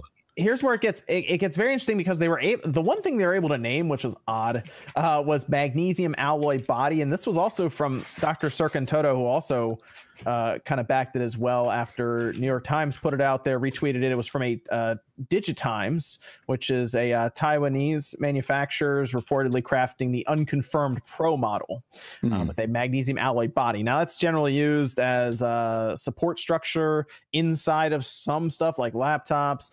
Could be used for more premium feeling outer casing, right? Like it wouldn't be plastic, it would be more of a metal on the outside. And that's where people are thinking, oh, it must be for like a more premium model. Like the one thing you want to do is if you're going to sell a premium model, you probably don't want to build it out of all like plastic, right? You want to have something that's a bit different. To do something like a magnesium alloy would be interesting if they would actually pull that off. I mean, especially with the Joy-Cons being so flimsy, the way they are on the plastic case. I do wonder because I mean I remember that we heard about a Switch Pro upgrade, something alongside the Mini at the time last year, and then nothing happened from it. Now they're saying because of the supply line and where ordering is taking place, they're predicting mid 2020, so like the end of summer is what they've been saying at this time, which means they would probably announce it ahead of E3 for like an August launch. No, Nintendo's done announcing things at E3 for systems. What do you think, Nate? One, no Pro is going to be announced in 2020. Oh. A revision of some sort that maybe switches to a more premium body where Nintendo can possibly charge you a little more and get rid of the current Switch and just justify a $300 price by modifying the shell. Maybe I can see that type of revision happening. But DigiTimes back in 2016 said Nintendo was manufacturing a phone. I was going to get to because they sourced screen suppliers. I was going to get to this. They've been wrong quite a bit. They have, yeah. I was going to mention the same thing. And a lot of the analysts, like Daniel Ahmed, I mean, a lot of them are basically holding firm on the fact that it's going to, there's not going to be a Pro this year. And I think there will be revisions, or at least one revision. I don't think it's going to be the Pro, though, as we think it is. I think there will be some sort of revision as well. I don't know if they're going to blow up the whole user base and have this specific system that third parties are demanded to develop for so they can put big games on there or anything. That'd be odd to me. Let's say they release it and it's a $400 system. We've seen these Pro systems not sell as well as their base models already for the Xbox and the PlayStation 4, which just seems like it would be an odd road for them to go down. But if it is a revision and it's like it is a better looking, sleeker looking system, I think that'd be kind of neat, especially if they took it and maybe they overclocked the CPU somewhat, and maybe they actually took advantage. You've talked about this MVG of the of Mariko's extra headroom there where they can overclock it somewhat. And hey, if it's magnesium alloy, it technically will actually dissipate heat better if they want to use the casing to help out with some of that. It would be interesting, and because of that, they could probably even make it a little thinner if they wanted to, but they're limited by the Joy-Cons on the side because it has to meet up to the dock and all of that. But can you hear me? Did everything work? Sorry, my computer randomly restarted. Is my microphone on? Yeah, there we go. Yeah, I thought you fell asleep for a few. I have some serious questions about the idea of this, though. I think when it comes down to a Switch revision, either it's going to be quiet and it's going to just replace the Switch like we saw with the V2, or it needs to be visually different. They know that the way that they sell an additional unit or a different unit is it to be visually different. Like if they did a Switch XL or something like that, they're never going to make money by selling a Pro model. It needs to be visually different. It needs to have different not the different features, just it needs to look different. I mean, it could be very well used that alloy is being used to maybe help. I guess make it a bit more structurally sound if they wanted to make a bigger Switch. I guess. I also had the idea. I thought that was kind of funny, is if they tried to in some way passively cool the thing and build one without a fan to make either sleeker. Yeah, that's how the Surface tablet is. Magnesium is the cooling. That's it. Yeah, use something like that. In that sense, and they want to eliminate the fan and make it look. I don't want to say more adult, but you know what I mean, like less plastic, more metal. You know what I mean, like sleeker. I mean, my Surface Pro was pretty much just as powerful as the Switch. You know what? I hope they do make a Switch XL, and I hope it just has a really dumb name like Big Switch, and it's just a giant ass stupid tablet. Switch totally Plus. Switch Plus, yeah. Yep. I'll buy it. New Switch XL Plus. I would buy it though if it showed up and it was I mean, how much they had to make that thing? Like $350 at the I would say 350. I think if this thing's real, which it's probably not, but let's say it is, it's 350, man. If it's 399, then you're getting into PS5 territory, or you're getting into the Lockhart or well, you're not getting into Xbox Series X because that's going to be more obviously, but you're getting into the next generation, and I think that's just not the target demographic and the target audience that they're going for. The problem I have with like $379.99 Switch is who's it catering to? Exactly. Me. If it's the exact same Switch that it is now, I misclicked. has a bigger screen and a new shell, you're going to drop $350 to say, well, it's the same system, it just has a different screen. Well, no. On the internals, they would definitely make it more powerful. It would be if it's more powerful, yes. Yeah. Just Nate, they would sell it by it being visually larger. Nate, I bought a Switch Lite just to take it apart, remove the thumbstick, and then drop an Xbox One on it. Yes, I would buy the Switch. Yes, I would buy the new Switch. What kind of Xbox One? There's a video model. VCR. There's a video played on the Switch Lite? Yeah, over here. It is super comfy. It's like really fun to play on. Yeah, it fits your hands so good. Just rub your hands across. Yeah. You don't have that weird creaking feeling. Yeah, I like that. Well, it feels more solid, but I also like the buttons because they're not like clicky Joy-Con buttons. You know, they're more like the Pro controller. But I actually like that more. It sounds weird, but it's technically quieter. I guess the pixel density being a little bit sharper actually kind of feels a lot better. But it's all about the pixel. You know what I mean? So if this was like, I'm fine with it being plastic, it's $200. You get what I'm saying, though. If it was all metal, it had some other advantages over it. All of a sudden, it's like, oh, that's kind of more like Evan's saying, like a Surface, tablet kind of thing, where it's like it's more, I guess, what premium, I guess, is what they're trying to. One way, you aside, because you would buy one because you want it, right? You'd buy it if the A button was slightly larger than the current. So where would it benefit just the average consumer? You know what I mean? Because everything on the Switch runs really well anyway. Unless it's going to boost performance with like loading times, which potentially could happen. They could boost the CPU clock slightly just to help with loading speeds, right? And that's a very good use case that I think is very valid and something they may actually do. But other than that, where does this fit in the ecosystem of That's what I'm struggling with. It would have to have a massive difference from the other stuff. That's my problem. If you told me that we're not looking at a Pro to play Breath of the Wild and they would unlock the frame rate to like 60 FPS, which on Cemu, the Wii U emulator on PC, you can play Breath of the Wild at 4K 60 FPS. But dude, you need a 8-core i7 9900K to get that. I mean, that's not something that a Switch is ever going to achieve ever. But a 1080 screen at 60 FPS. That's not unreasonable. They can do that with the current internals of the V2. They just chose not to upclock it and they preserve the battery life. So if they wanted to use the current chip and use that extra overhead that is available to them, they could do that at the loss of battery life. So they wouldn't need new internals. They just can put that in a new premium shell and say, we're getting rid of the original Switch. This is replacing it for $300. We still have 2 SKUs on the market. And it's just a quiet revision to get rid of the cheap if they want to get crazy, honestly, just make a little box like we've talked about before and make it either cheap or just better in some way when it comes to performance. That'll be the end of the generation. Just do that. Of revision that they'll throw on the shelves. They have their handheld, they have a hybrid, make a box. Remember the $99 Nintendo Wii that they released? Yep, I brought that up. Yeah, cutie, the black and red last week. And it doesn't have internet capabilities, and it doesn't have GameCube controllers. Yep, can't do anything, but it does play Wii games. Remember how horrible that was?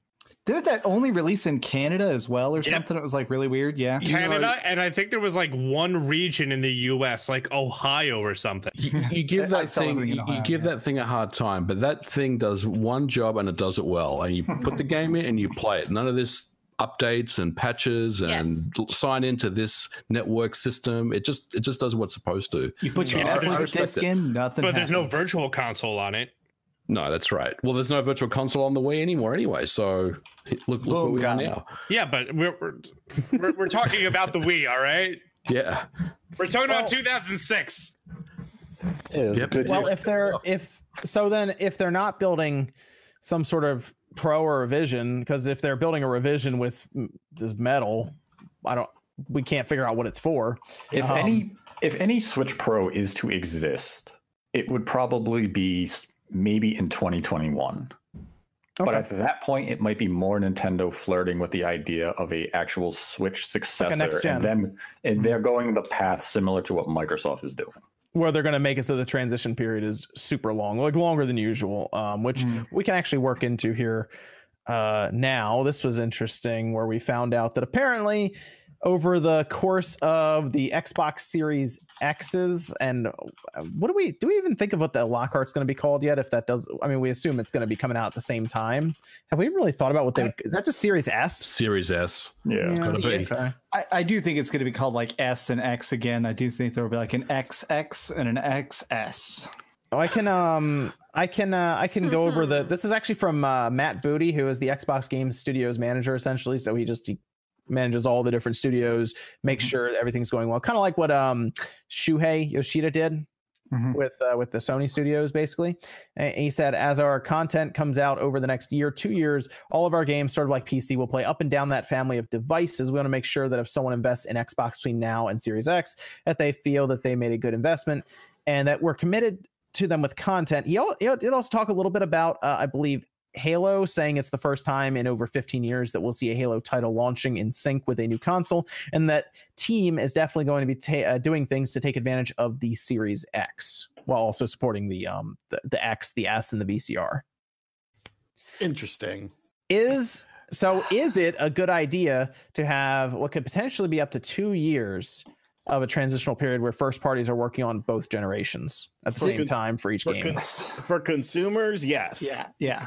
It's great. For the Xbox brand, it's risky. It's very bold strategy, almost like the Xbox Series X has a very bold strategy, but will it work? Done by RGT85 today. Go watch that video. My biggest thing is this. Gosh. I kind of looked over the positives and the negatives of it in the video, but one of my biggest takeaways is the fact that you're not really giving people an incentive to go out there and get the Xbox Series X if the same games are available on the Xbox One. And, like that to me is important, because one of the reasons that Microsoft struggled this generation was with the Xbox One was because of the fact that it got off to a very sluggish start. It got off to a sluggish start, and if you're not really giving consumers that reason to go out there and get the system within the first year or two, because let's be real, the Series X is going to be the most expensive system on the market. So I feel like you have to have a reason to want to go out there and buy it. That's all I said in my video. I got so downvote bombed. People called me an Xbox hater and said I wanted it to fail, but that's literally my exact same point of view too, is that there's not going to be a push. Like, there's not going to be that excitement for the next generation. A lot of people in my comment section are saying, great, now I don't need to buy an Xbox Series X. People are excited now, where it's like, cool, that Xbox One, I bought at a yard sale in 2013 or whatever. Like, I'll just play Halo on that. Who cares? Well, and the thing of it is that, you're going to have PlayStation coming out with exclusives like you saw with every PlayStation that comes out. Look at the PS4. Okay, you could question the quality of those exclusives. I've seen a lot of people say, well, it's not like the exclusives that come out at the launch of a system usually aren't, indicative of the best stuff. Nobody really talks about Infamous and Killzone and things like that. But those are strictly just incentives. Look at what this new system can do. You can only play this game on this system. So if you want to check out the latest and greatest in your technology, here's the way to do it. And I just feel like, it's a very PC style mindset, and PC and console gaming has been doing a good job of bridging together and, sort of coming, to some sort of middle ground. But I just don't know if the general console gamer and the general console consumer are ready to adopt that PC mindset. And you could sit there and talk about scaling all damn day, but the scaling thing, people are saying, oh, it's not going to throttle game development. I mean, how do you figure? Like, you're talking about 7+ year old technology here with the Xbox One VCR. Well, people were already saying that they had problems with that this generation, weren't they? For Halo Reach. A bunch of people were saying that they were having a problem where they were trying to make PC games, which are constantly advancing. Tech is accelerating more and more and more, and they were having to really downgrade stuff to put it on a PlayStation 4. They were talking about there was this like stopgap of, okay, then we either need to not put it on PS4 or work less on the PC version. So if you tell them, okay, you're going to have to put your thing on 5 consoles, because imagine it's got to work on like Xbox One, Xbox One X, Xbox One S, and Xbox Series X and PS5, they're gonna be like, I'll just put it on PS5. And that's another. Sorry. My final thing to say about it is third-party developers, because third-party developers, they like to see big system sales. They like to see a big install base. If the Series X, because a lot of third-party developers aren't going to do what Microsoft is doing. The first year, probably, but 2 years into the gig, if there's a small install base on the Series X comparative to the PS5, I would think more third-party developers would be going towards wanting to work on the PS5. That's obviously going to have a larger install base if this thinking doesn't catch on, and it can. I'm not saying it's going. Well, to be usually a failure, it's up to the first party company like a Sony or a Microsoft to develop games that then sell the system, so they build their install base. Right. It's a very bold strategy, like I said in the title of my video, and it's like nothing we have ever really seen before. So I'm not going to sit here and say it's not going to work. I just see some flaws in the mentality, but it could end up being a success. Hold on a second. Is it really any different? Is it something we've never seen before? It's just the message has come out so early, in the piece, right? Because yes, and I think that's another thing too. Yeah, I think the timing of the message is very interesting. I think that's where it gets people a little confused about what their strategy is. And I agree with you, man. I mean, I think Microsoft, it could backfire for them. But if you really go back and think about it, I mean, cross-gen games during the kind of dawn of a new generation of console, that's always been a thing. So that's not really what they're telling us here doesn't really seem like it's any different than what we've seen in the past. And I guess the other thing I will say is, we don't know what Sony has got lined up. We're assuming they're coming to the table with exclusive PS5 games, but we don't know for a fact that they are going to do that, right? We're not certain if they're going to have cross-gen games as well, even though we've heard about what Bluepoint's working on. We don't know specifically if that's a PS5 exclusive. There was a leak last year that I remember reporting on, which basically talked about that apparently Sony, as of like April 2019, was telling people start PlayStation 5 games. Like, if you're already working on a PlayStation 4 game, finish it. But like, apparently the internal memo was like, all right, we want to make sure that in the first 2 years we have a lot of PlayStation 5 games. Now, who knows how real that was, but I feel like that messaging is important internally. So if Microsoft is just saying, hey, like, put it on whatever you want. You'll put it on a basic Xbox, cool. You want to put it on a Series X, sure. I don't know. Nate, you had mentioned this whole thing with the Series X. What was your take on this? The problem that I've been seeing with the discussions around this is that they're focusing on it in the wrong way, where too many people are viewing it as a traditional console generation. Microsoft in 2020 is breaking from that shackle. They're no longer confined to the definitions of what a console generation is, because Microsoft's goal moving into 2020 is about getting the number of players in their ecosystem to grow. And they're going to use Series X and the Xbox One to achieve that goal. They want Game Pass subscriptions. They want xCloud users. They don't care if you play Halo Infinite on an Xbox One or you play it on a Series X. They just want you in their ecosystem. Yeah. What the conversation has mostly been is that people are saying, well, why am I going to buy a Series X if I can buy that Microsoft game on my Xbox One? Well, Microsoft I think doesn't care. They're like a sale's a sale. Yeah, but they're gonna leave the Xbox One behind at some point, right? Well, they will leave it behind. I mean, remember, this guy's statement is just for Microsoft games. What has Microsoft really put out outside of 2013 and 2014 in terms of published games each year? Well, so they also well, they've also had a statement that they have 15 studios now total. It talked about it in that same article, and they said that their plan is to try and come out with a big game every 3 or 4 months. So their plan is to have like some sort of big patch or DLC or a giant release. So every 3 months you have to talk about Xbox. So the idea of that much cross-gen, like what, 4 or 5 big cross-gen games every year, that seems weird.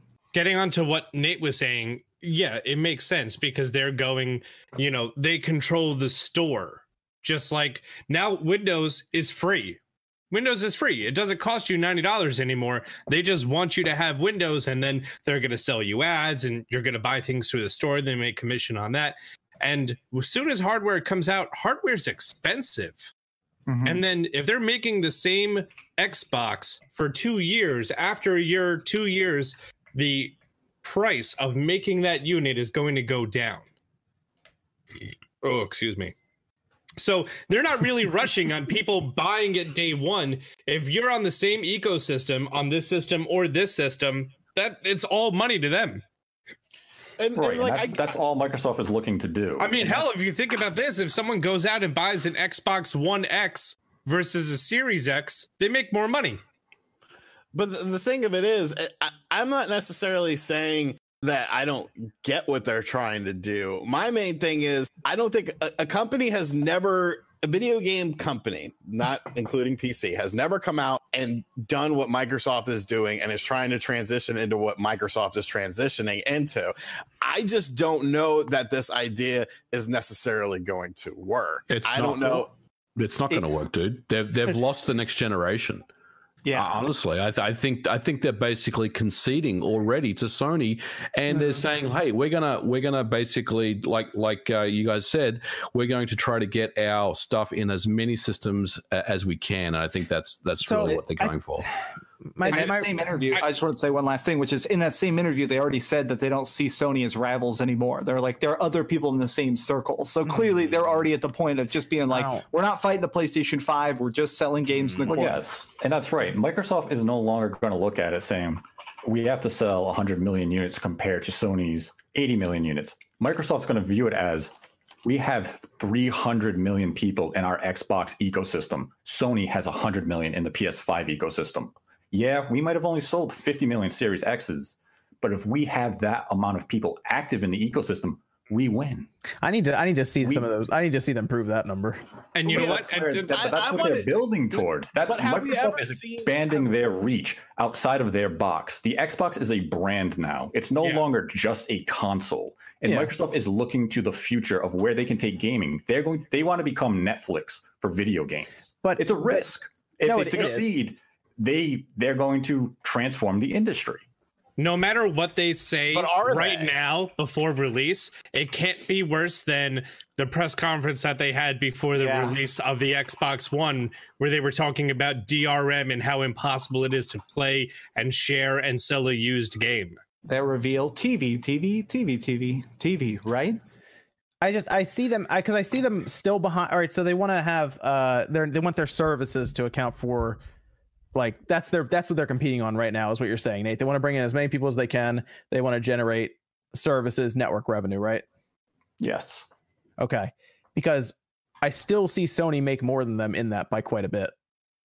Game Pass right now is not profitable for Microsoft. Well, Phil Spencer said it doesn't bleed them money. They're actually making money on it. He said that last month. They're making, for what they're making is trivial. Oh, I'm sure. It's still their gamble to build it. And once they do get that base built, right, then it's going to become a very lucrative business. But you need to bring in people through one of the gateways, which would be your console. Mm-hmm.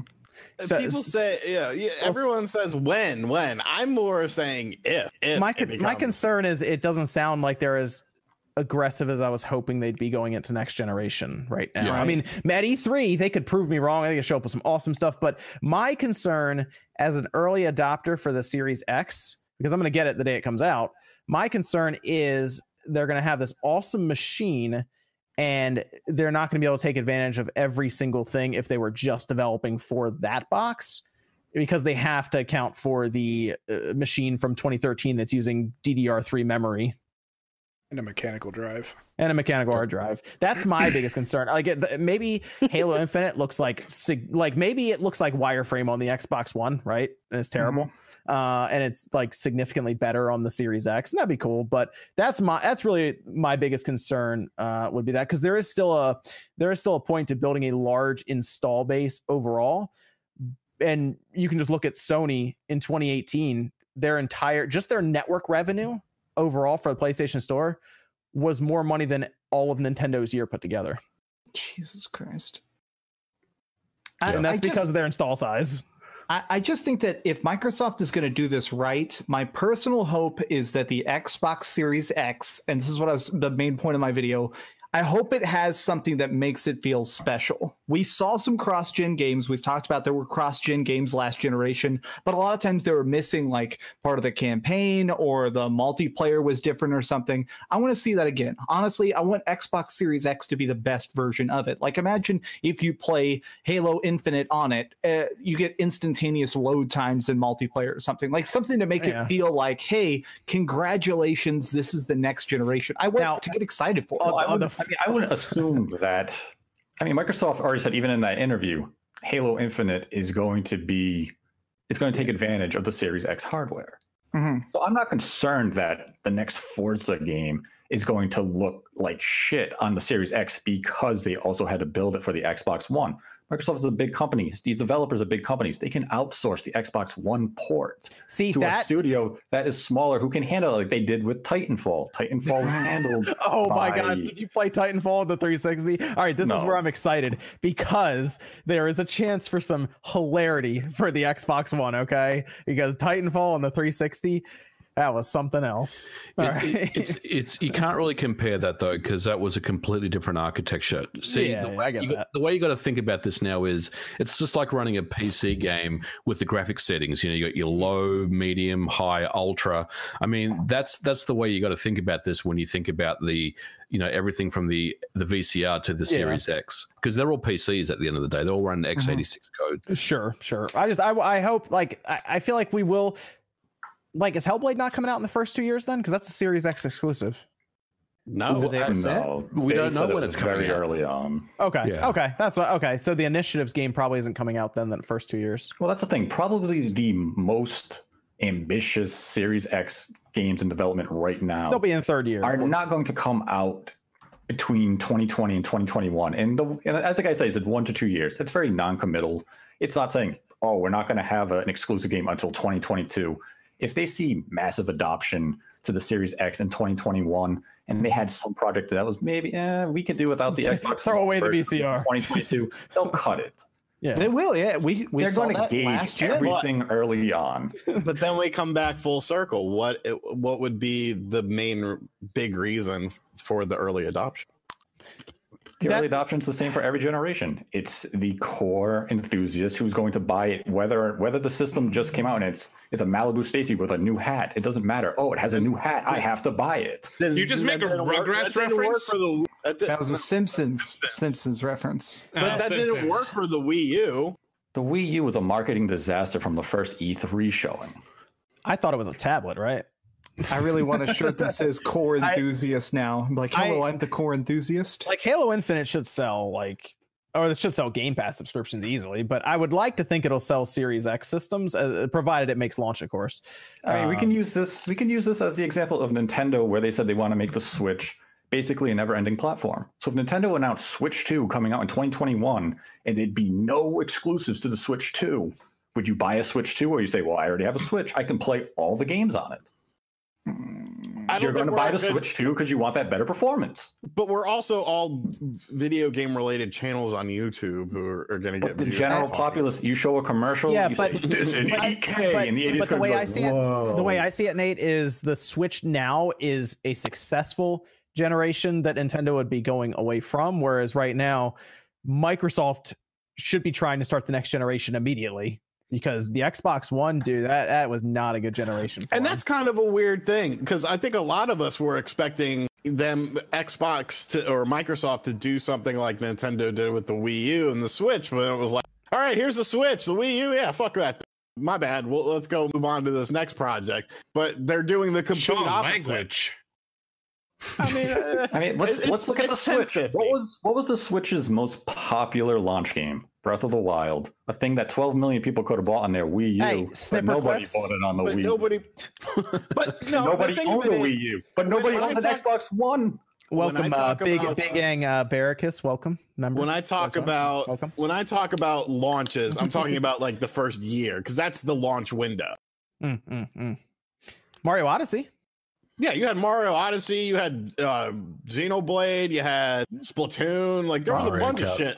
Mario Kart was technically Splatoon. That was a good one. Yeah. But I mean, yeah, you had a bunch. There was reason to pick it up, and plus, yes, nobody bought the Wii U. More people bought the Xbox One than the Wii U. So if there's this install base of the Xbox One that already exists, was what 4 times the size of the Wii U, and then you're telling these people, oh, you don't really have to upgrade for 2 years. It's a very unique thing to come out and say it.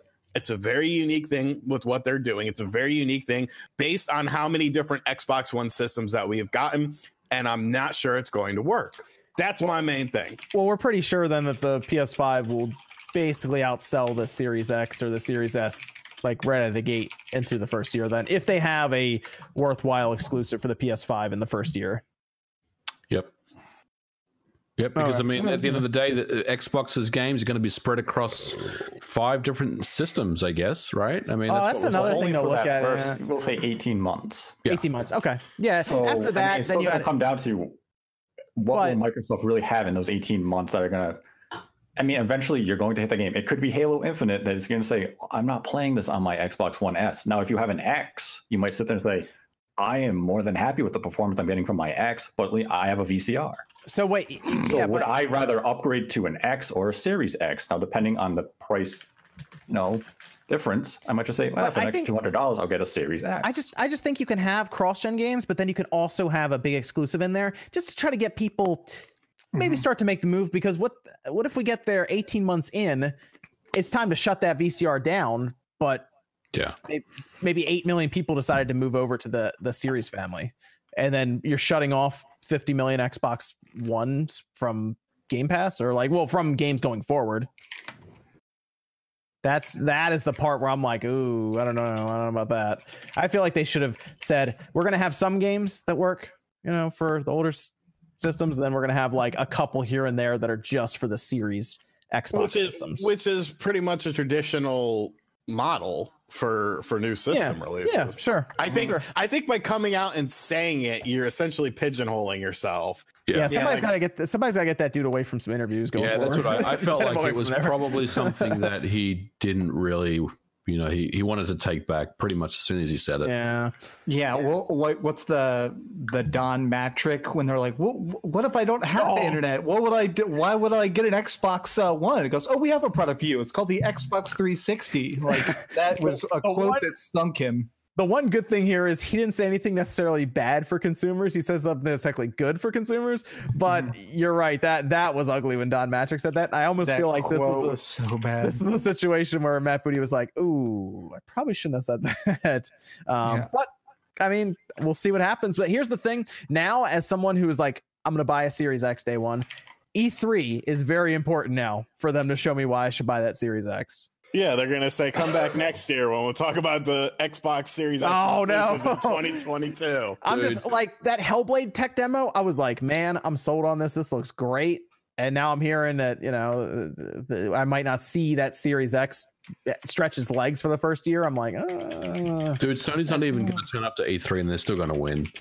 Oh, that's what they said in 2019 too. Remember, people were saying, "I can't believe somebody didn't show up and still manage to have the best show." I need to see a little more information about that. Like that whole Sony not going to E3 is still it sounds crazy still. I think they're going to show up. 100%. They're going to 100%. They have to. Let's put Mitch on the chopping block. Oh, here we go. Does it have to be Mitch, or can we just buy him a cactus and send it to him? What does Nate have to do? Are you guys betting this? Is the plan on the line? Nate, okay. All right, here's the deal. I'm the officiator. Yeah, it's a whole on cam. To do a whole podcast with your face cam on, or full podcast, or on the podcast.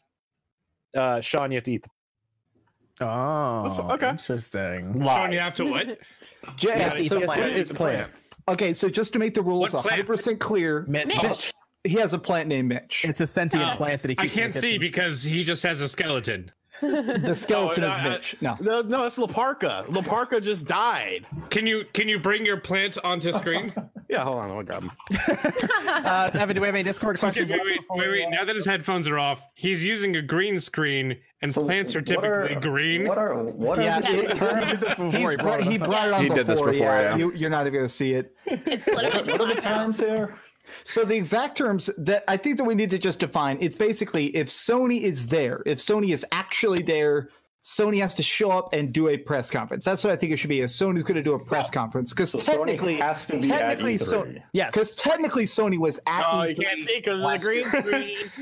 It's a Predator vision. No, remember it's just the terms are Sony has to be at E3. If Sony is not at E3, Sean has to eat Mitch. And if Sony does, Sony does a presentation at E3 2020, you have to do a full podcast with webcam. Yeah. Okay. I agree to these terms. No mask. No mask. Clip it. It has to be your actual face. All right. I agree to these terms. Is this going to be the first time Sean's had vegetables? I'm done. Occasionally, the pizza pockets have onions in them. It's okay. Some ramen has vegetables in it. Oh man, that was good. That was funny. You may witness history Sean, here. You missed the worst burn on you ever. Oh man. Evan, we have some Discord questions left before we finish up. Well, that last thing with the Xbox covered one of them. It was specifically they were asking about the Halo series coming to both, so they were wondering if that would kill it, or adjust sales. I think people will just literally. I think for Halo, people will just subscribe to Game Pass anyway. Yeah, probably. I honestly 100%, and I'm being dead serious. I've talked about this a little bit during like an end of year video, but 100%, I actually think that Halo Infinite is going to sell a ton, and it's because of Halo Reach and Halo 3 and everything coming to Steam. We have seen a huge resurgence of Halo. I'm not sure how many of these people are going to buy it on Xbox, but I do think that Halo Infinite is actually going to be. I hope Infinite does well. I hope it cracks 10 million units. I will bet it's definitely going to break 10 million. I hope so. Game Pass probably says otherwise. Well, sorry, yeah, I'll say it'll have 10 million paying players. They're going to tell us how many times they reloaded the BR or something. Because I haven't used Game Pass. Do they track and report at all, like how many people have played the games on the service? They brag about it. Yeah, they brag about it occasionally. They're like, this had 20 million people downloaded or something like that. Mm-hmm. Okay. I mean, Sea of Thieves is one of the most popular games on the Xbox One. Yeah. 10 million players. That's what they say. Yeah. My one concern is we still don't know how many people have actually subscribed to Game Pass, and usually that's a number you brag about. So that's like where I'm like, it's just me. And plus, people can always cancel Game Pass. And the first 15 hours of Sea of Thieves was a lot of fun. When did you play the new stuff? Because the new stuff is crazy. There's so much to do. There's a lot of new stuff. Just I don't want to go through that again. I wanted to do a video, honestly, it was like a year after they did another giant update, and that was like the third giant update. And I was going to do a video called Sea of Thieves 1 year later because I heard it was totally different, but I just ended up not doing it. Let me go through some of these super chats real quick. Evan, how many more Discord questions do we have? We still have two. One of them we kind of went over in a Newswave. He was wondering, because the initial AMD render of the Xbox Series X we found to be fake, but then we saw that one that was supposedly real. He was just wondering if it is going to be HDMI still, like even if it's just like a mono HDMI, or if they're going to need something stronger. It should be HDMI 2.1. Yeah. Yes, because they have 8K on the chip. It's got to be HDMI 2.1. So, yep, it should be. It looked like they got rid of the extra HDMI port too. So the input port. Yeah, no more TV. Yep. What was the other question, Evan? This one's, I'm just going to read it out. It's a long one. Do you think Nintendo sees the difference between a fail versus a flop or a success versus a hit? For example, do you think they see franchises like Paper Mario and Star Fox as failing, or know that it's just the latest entries that caused the underwhelming performance? The other side would be things like the Pokemon mobile game, with Go being what people wanted, but the other games being generally unasked for. I would think they would do it on a game-by-game and case-by-case basis. Yeah. Okay. Yeah, game by game. I mean, their expectations for certain games, like obviously they've basically have said this, is that they viewed a game like Splatoon, due to its great success, helping them fund a game like Bayonetta 2, which they know will cost a fairly substantial amount of money, but they're not going to get a return on investment because they know the fan base is limited. So they wouldn't view $500,000 for Bayonetta 2 as a failure. They would just say, there's not that many people who buy it, but we want that diversity in our library. Okay. Let's go through the super chats here. Brett says, been playing Tetris Effect, absolute masterpiece. Tetris Effect is good. That's play that VR. It's nuts. Yep. Jalen says, I'm kind of scared about Platinum Games accepting money from Tencent Games. Nothing good can come from that kind of deal involving Tencent. There's nothing to be concerned with there. It'll be business as usual there. Don't worry about that. From what I've been told, I'm scared. From what I've been told, that's actually more like a loan, if anything else. Yeah, it's just capital. It's just capital so that Platinum can go out there and do some of the self-publishing that they've wanted. All the management, everything else remains the same as it was before Tencent got involved. Yeah, it's to get Scalebound back. Well, the analogy I've heard sometimes, I've heard Tencent kind of operates like Disney, where like they have billions and billions and billions and billions of dollars, and so occasionally they'll see something that they think that they could make more profitable, and they just dump some money into it to see how much money they'll get. Also, based on Tencent, I doubt they had to give them that much money. Just to be honest, I mean, Tencent has a lot of money, so Tencent is actually the biggest video game company in the world. Yeah, by far, right? Like by a humongous percentage, right? It's pretty competitive media-wise with Disney. I mean, they put out tons of movies and everything. Tencent's big. It's like it's literally Disney. They have their foot in everything. Oh my god! Tencent and Temtem. Hey, don't you touch Temtem? Leave that. The Tencent. Michael says finished Final Fantasy VII for the first fifth time today. Jeez, the first still great game and story. So ready for a remake in March. Working on Resident Evil 2 remake now. Awesome. Nice. Bryson says just showing some love to the Spawncast. Have a great 2020, and they say hashtag Sobble Squad. Nice. Hey, that's the best message all night. Hell yeah. Get your gun. It's not Grookey, but I'll allow it, I guess. Stern says, RGT, please let's play Pokemon Sword. Would be funny. How many have you played that again? Or now you just don't feel like playing it. Sean, you know what? He's afraid he might like it. Sean, right? You should try out Temtem. You should try out Temtem, Sean. Only if Tencent will sponsor my Temtem video. Sean, let's do a video together where you and I play through Pokemon Sword and Shield, and we'll do some raids. Is it on your channel? No, it could be on yours. No. If it's on your channel, fuck, I'm down. I see that sub-base motherfucker. Dude, I never saw a green money sign pop the up in someone's eye so fast. Pokemon Sword, let's go, baby. I'm ready. Suddenly you love it. Oh man! If you were going to be on my channel, you would come over here to New Jersey. We would play together, and every time you lose, you have to assemble a Nintendo Labo kit. Oh, dude! That's a good video. Buy the plane ticket. That's it. Yeah. Plane ticket. You're like 2 hours from me. Oh, is it? I think of everything from Texas. Sorry. Alolan Jojo says, "Hi again. My Best Buy Gamers Card Unlock membership will be ending tomorrow. Where can we buy cheaper new physical Switch games? Thanks in advance. Check out Walmart. Walmart, yeah. Sometimes Amazon. Yeah, Amazon sometimes, yeah. GameStop is closing a bunch of their locations nationwide, and all their stores are between 30 to 50 and then 50 to 70% off. I saw that. Yeah, it's interesting. I saw there's like a list that I saw that people were putting online. Yeah, a friend of mine just got a Switch Lite for $130. I'll share it in the chat. Yeah. I thought about doing a video on that on my other channel just because it's like, hey, if a GameStop's near you and they're closing down, might be able to get some cheap stuff. I literally have a list of all the locations right here. I'll share it in the Discord. Very neat. I'll share it in the group chat. There's one actually right up the road from me. I do warn you though, if you go toward the end of the sale, it's a very sad place to walk into. It's like slim pickings. I went to Borders the day it closed. I went to the last Borders in Dallas, like the day before it closed, and like literally even they even sold the shelves. It was like an empty room with like 4 set employees. I was like, we did that with Circuit City back in the day. That was awesome. Borders, yeah. Tesla says IGN confirmed Pikmin 3 in their NBC podcast this week without naming it. 1 hour, 1 minute spot in. I mean, at this point, it's not really a secret much anymore with Pikmin 3 being brought up everywhere. So I did notice. I thought IGN was talking about different Wii U ports at one point, but I might have been off about that. But apparently, Pikmin 3. The chat is going off about the whole GameStop thing. Most of the locations that they're closing are like ones that are very, very small stores in the middle of strip malls that have been in developing areas, and rent has gone up. So those in particular stores are not profitable, which makes a lot of sense. It's not like GameStop is completely closing everywhere, the whole thing. They're cutting the fat. It makes sense. They closed a bunch in Australia too, right? Or what is it? I saw some news report they closed like 20% of their stores somewhere. Some people say that 15 or 19 EB games have shut down That's it. Yeah.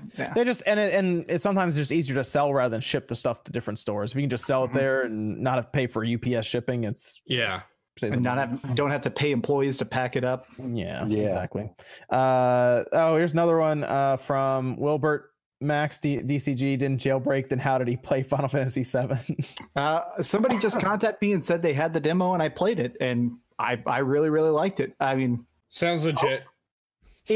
That's why I think the fact that it's all over the internet, I don't know. I definitely think we're going to get the demo soon. I see a lot of people asking about the demo. I do think we got to get the demo soon. I'd like it like this week. I would like it right now. Yeah. I would like it on the 30th when it's I might actually boot up the PS4 for that. It might be interesting. Wait, maybe you should boot it up on that thing. You should boot it up beforehand so you can install updates for a day. Yeah, I was about to say, make sure to firm. Or I'll just drive over to John's house. We'll just play it. Yeah. If Rusty says, which Pokemon are you hoping gets added to the pass? I hope Furret or an Infinirape come back. Infernape? Infernape. I'm reading it exactly how it's here. I said, you know what? I bet they've done it. I'll take it. Was Infinirape your starter? Infinirape. Infinite rape. All right, we're done. Oh, Lord. Oh, God, I blurred all those words together. Which Pokemon are you hoping gets added to the pass, Austin? I'll take a Furret. Yeah. 200, right? 200 plus are coming back. Anyone in particular? Well, I already have Charizard, and I already have Gyarados, so... I don't know. Dragonite? Okay, I remember that one. All right, we'll go with Dragonite. Hey, that was it. Hey, that was in that episode where they had the lighthouse and then the giant through the water. It was big. Never explained. Yeah. Good episode. Classic. Sure was. It was a good episode. Yeah. And then the guy who's all dressed in the Kabutops. It was great. Had that episode on VHS. Sorry, the Kabuto. Yeah. Oh gosh. There's more super chats. Yeah, I'm getting nears, Austin. I see it. It says, "Can John say I like a do the cha cha?" Can you say it? Wait, what? I couldn't hear you. I like a do the cha cha. There you go. No, you guys. You have to say it slower. You have to say it like Steve Carell. Ken John said, "I like a do the cha cha." I like a do the cha cha. That's how you have to say it. I like a do the cha cha. No, you it's not going to happen. Give up. That's my normal reading speed. I don't know. Yeah, he mumbled. Okay, fine. All right, fine. I like do the cha cha. Do you're ruining this soundbite? Yeah. Should have had him say the other thing. Cha. What the fuck was this on 56K? Right? I'm unsubscribing. Buffering. Buffer, yeah. I want my $2 back. It's those early AI talking programs that are like, I am Dreamcast guy. What GameCube title would you like to see ported to the Switch? That's from Cody. Eternal Darkness. Star Fox Assault. Double Dash. Crazy Super Mario Sunshine. It's not GameCube. It's not GameCube specific, but I'll take Time Splitters 2 and 3. Thanks. No, Skies of Arcadia. Yeah. Skies of Arcadia Legends. Sonic Adventure 1. You know what? I'd be okay with if they. I just want Metal Gear Solid. I was gonna say Twin Snakes, but at this point, I just want Naruto Clash of Ninja 1 and 2. Oh. I own those in English and Japanese. In Japan, they call them Gekto Ninja Tyson. I was gonna say, do you have the case with you? I do, of course. Gekto Ninja Tyson. I have that too, but it's all the way over there. I can't. Mike says, that's a GameCube game. We're talking about Dreamcast games. Oh, whoops. Swag says Switch Pro will play DS and Game Boy games. Yes. Oh, really? Then I gotta buy it. Like how the new 3DS could play Super Nintendo games. I'm pretty sure Game Boy is like the next thing for the Nintendo. If everyone saw the N64, it's gonna be Game Boy or Game Boy Color or something crazy. And I love it. I want Game Boy, and Game Boy Advance over Nintendo 64 any day. Solus Curve says almost every Nintendo handheld had a Pro with exclusives. Prove it. I mean, I guess if you want to DSi, 3DS, Pro. Okay, the DSi, the Micro, Game Boy DSi Micro. doesn't count. The Micro did not have exclusives. I thought the DSi had extra RAM so it could run the web browser. The DSi had like 2 exclusives. And those were fucking. But those were Okay, those were not. There was they had an online. There was an exclusive WarioWare game on there. Okay, weren't there DSiWare? There was a WarioWare game. Wasn't there a Shantae DSiWare game that came out? Maybe. I remember them showing a puzzle game where you had to move the camera back and forth. It wasn't stuff that couldn't run on the DS. It just had a fucking online store so that you could buy the stuff. And on the new 3DS, they added the C-Stick, which was used for like 2 or 3 games exclusively. I love it for Zelda. Swag says, guys, you're forgetting Atari VCS is going to start the next generation of Beat Sony. You guys saw? I mean, you guys did see it. It loaded up Fortnite, right? You saw that. Did it? I guess I didn't even see that. I just saw the windows. What? I was like, that's it. Pack it in. It's over. Was it the menu screen, or was he actually?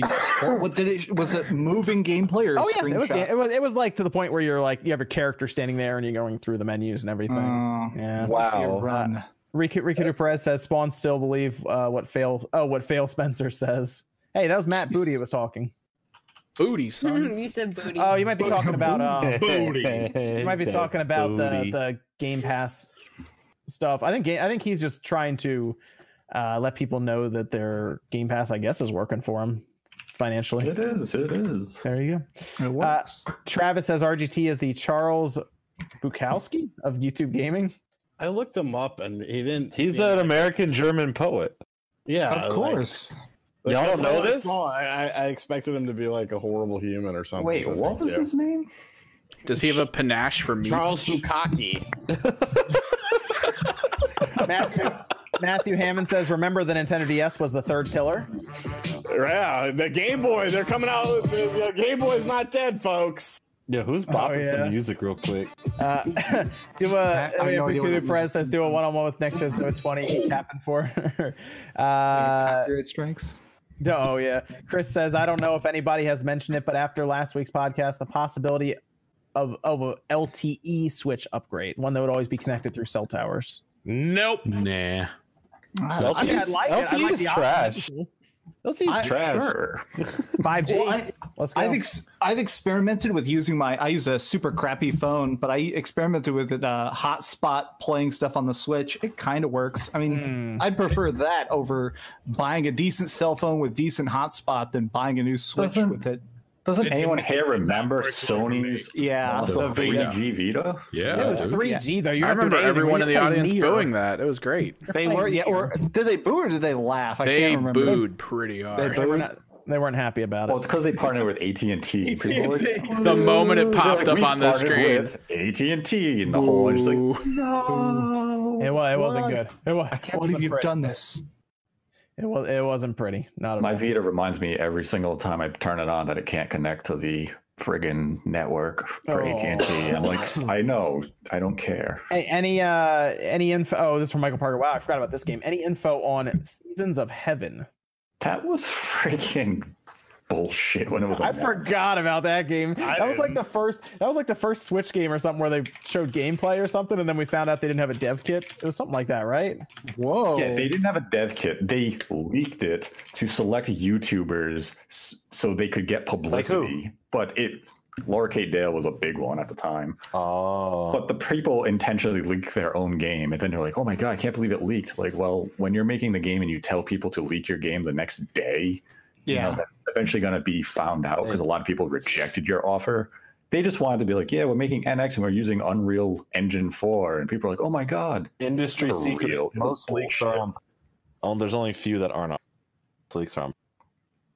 And then we have Riku Perez says a logo beat a console reveal. Xbox dead on arrival. That was for the PlayStation 5 logo that apparently broke the record for most likes on Instagram from a game. Was it really? That's so weird. It was weird how much it trended for like 14 hours. People talking about a freaking logo. It was the most obvious logo too. Wow, they changed the 4 to a 5. I did like the Photoshop. There's a Photoshop where they select the 4 and they press delete and they get the S and they like turn it upside down and draw a line and go, and we're good. I saw one that had it in Photoshop. They deleted the 4, put a 5, and then it was a remix of Dora the Explorer's We Did It. That's awesome. Will McConnell says Australia stores are closing down as well. EB Games. I'm just saying that. Zaire Miller says the best comparison for the Xbox Series X and its strategy is like Apple with the iPhone and iOS. Yes. Yeah. It's exactly that. And Windows with the Windows Shop and Google with the Google Play Store. Wait, so it's almost like businesses doing businesses? Like businesses. I'll just be curious if they can sell enough Series X's and Series S's so that when it's time to make the change, they can. The big question is, which I wanted to butt in before. Do you think eventually they're going to say does not support original Series Xbox One? Oh, yes. Because that would just make everything easier for them. I don't think they'll phrase it that way. I think they'll try and like spin it as a positive of like the first Series X only game, you know. Oh, and the Series X can also be played by the Xbox One X. I mean, I really don't. That's not Xbox Series X. Yep. I never like bringing iPhones in the equation because those things are like over $1,000, and we all complain about a $500 or $600 console.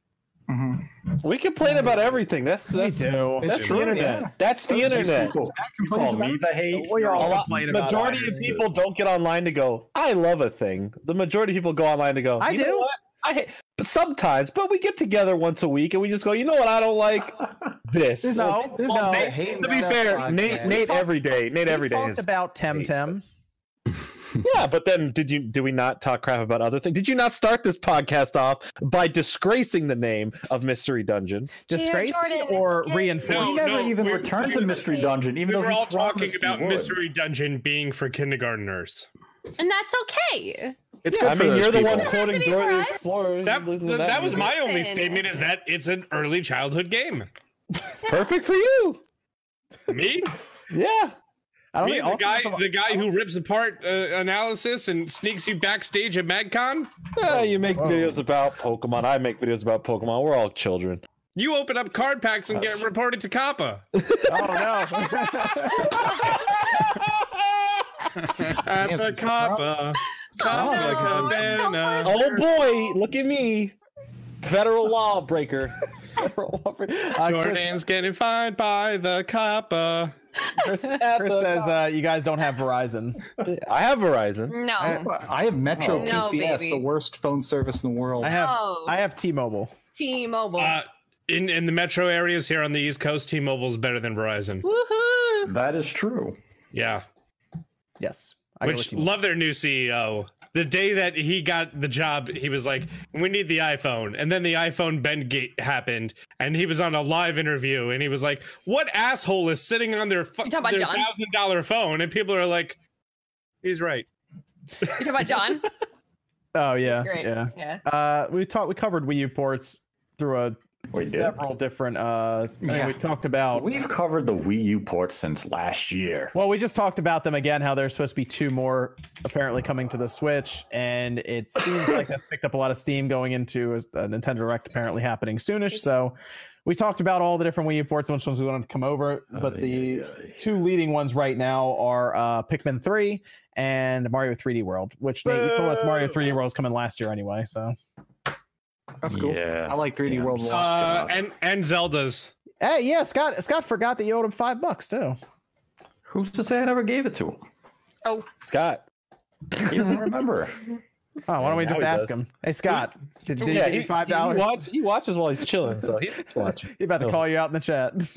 Right. Wait, who's Scott? The Waz? He was on a podcast. Him and Nate made a $5 bet. Hi, Scott. 3D World would be in a Direct. I don't know. It'll be in a Direct one day. One day. Let's see. I think that was everything though for the podcast, right? I think we're good. Let's go around here. MVG, where can they find you? You can find me on Twitter at Modern Vintage G, YouTube Modern Vintage Gamer, and I got a new video coming up Monday as usual. So stick around for that. Thank you for having me on the show. And before I go Chiefs tomorrow. Oh, there you go. All right, very good. What about what about Austin? Thanks for joining us tonight, man. I'm rooting for Mahomes. Hell yeah, you are. No one cares about Thanks for having me on. I'm very excited that my panel just got confirmed. So if you're going to be at PAX East, I'm going to be doing my panel Friday, approximately 3:30 p.m. More info coming soon. And I will crash it. Twitter at Austin John Plays, YouTube / Austin John Plays. We're trying to hit that 2 million mark. Jesus. All right. There you go. Man, look at you go. Well, we're striving for 1.25 first, but fancy. Eventually the 2M. I wasn't expecting to hit 1 before the end of the year. There you go. So now I don't know what to do with myself. We're on our way to 2. We just need like 800,000 more. Yeah, give me a couple months. Miss Click, where can they find you? Hey. Hi. You can find me here on YouTube as Miss Click Gaming, and I will upload when I upload. That's just how it goes. I'm literally live like 24 hours a day on twitch.tv/missclick_live. You can find me there. And anything else that you want, you can just find it on missclickgaming.com. Are you live right now? Most of the people watching are confused, yes. Here, but you know. Yeah. Let's go over to Sean. Where can they find you, man? Find me in your local dumpster looking for a meal. No, you can find me various forms of the internet at RG. People think I look homeless. I had a rise and fall on Reset Era. They liked me for like a few minutes, and then they saw some of the things I had said about them in a tweet, and then they hated me. So it was like, I went the full cycle with them. But yeah, you can find me on various forms of the internet at RGT85. That's it. Very good. He had a similar fallout with TMZ. Pretty much all of them. What about Max, Dreamcast guy?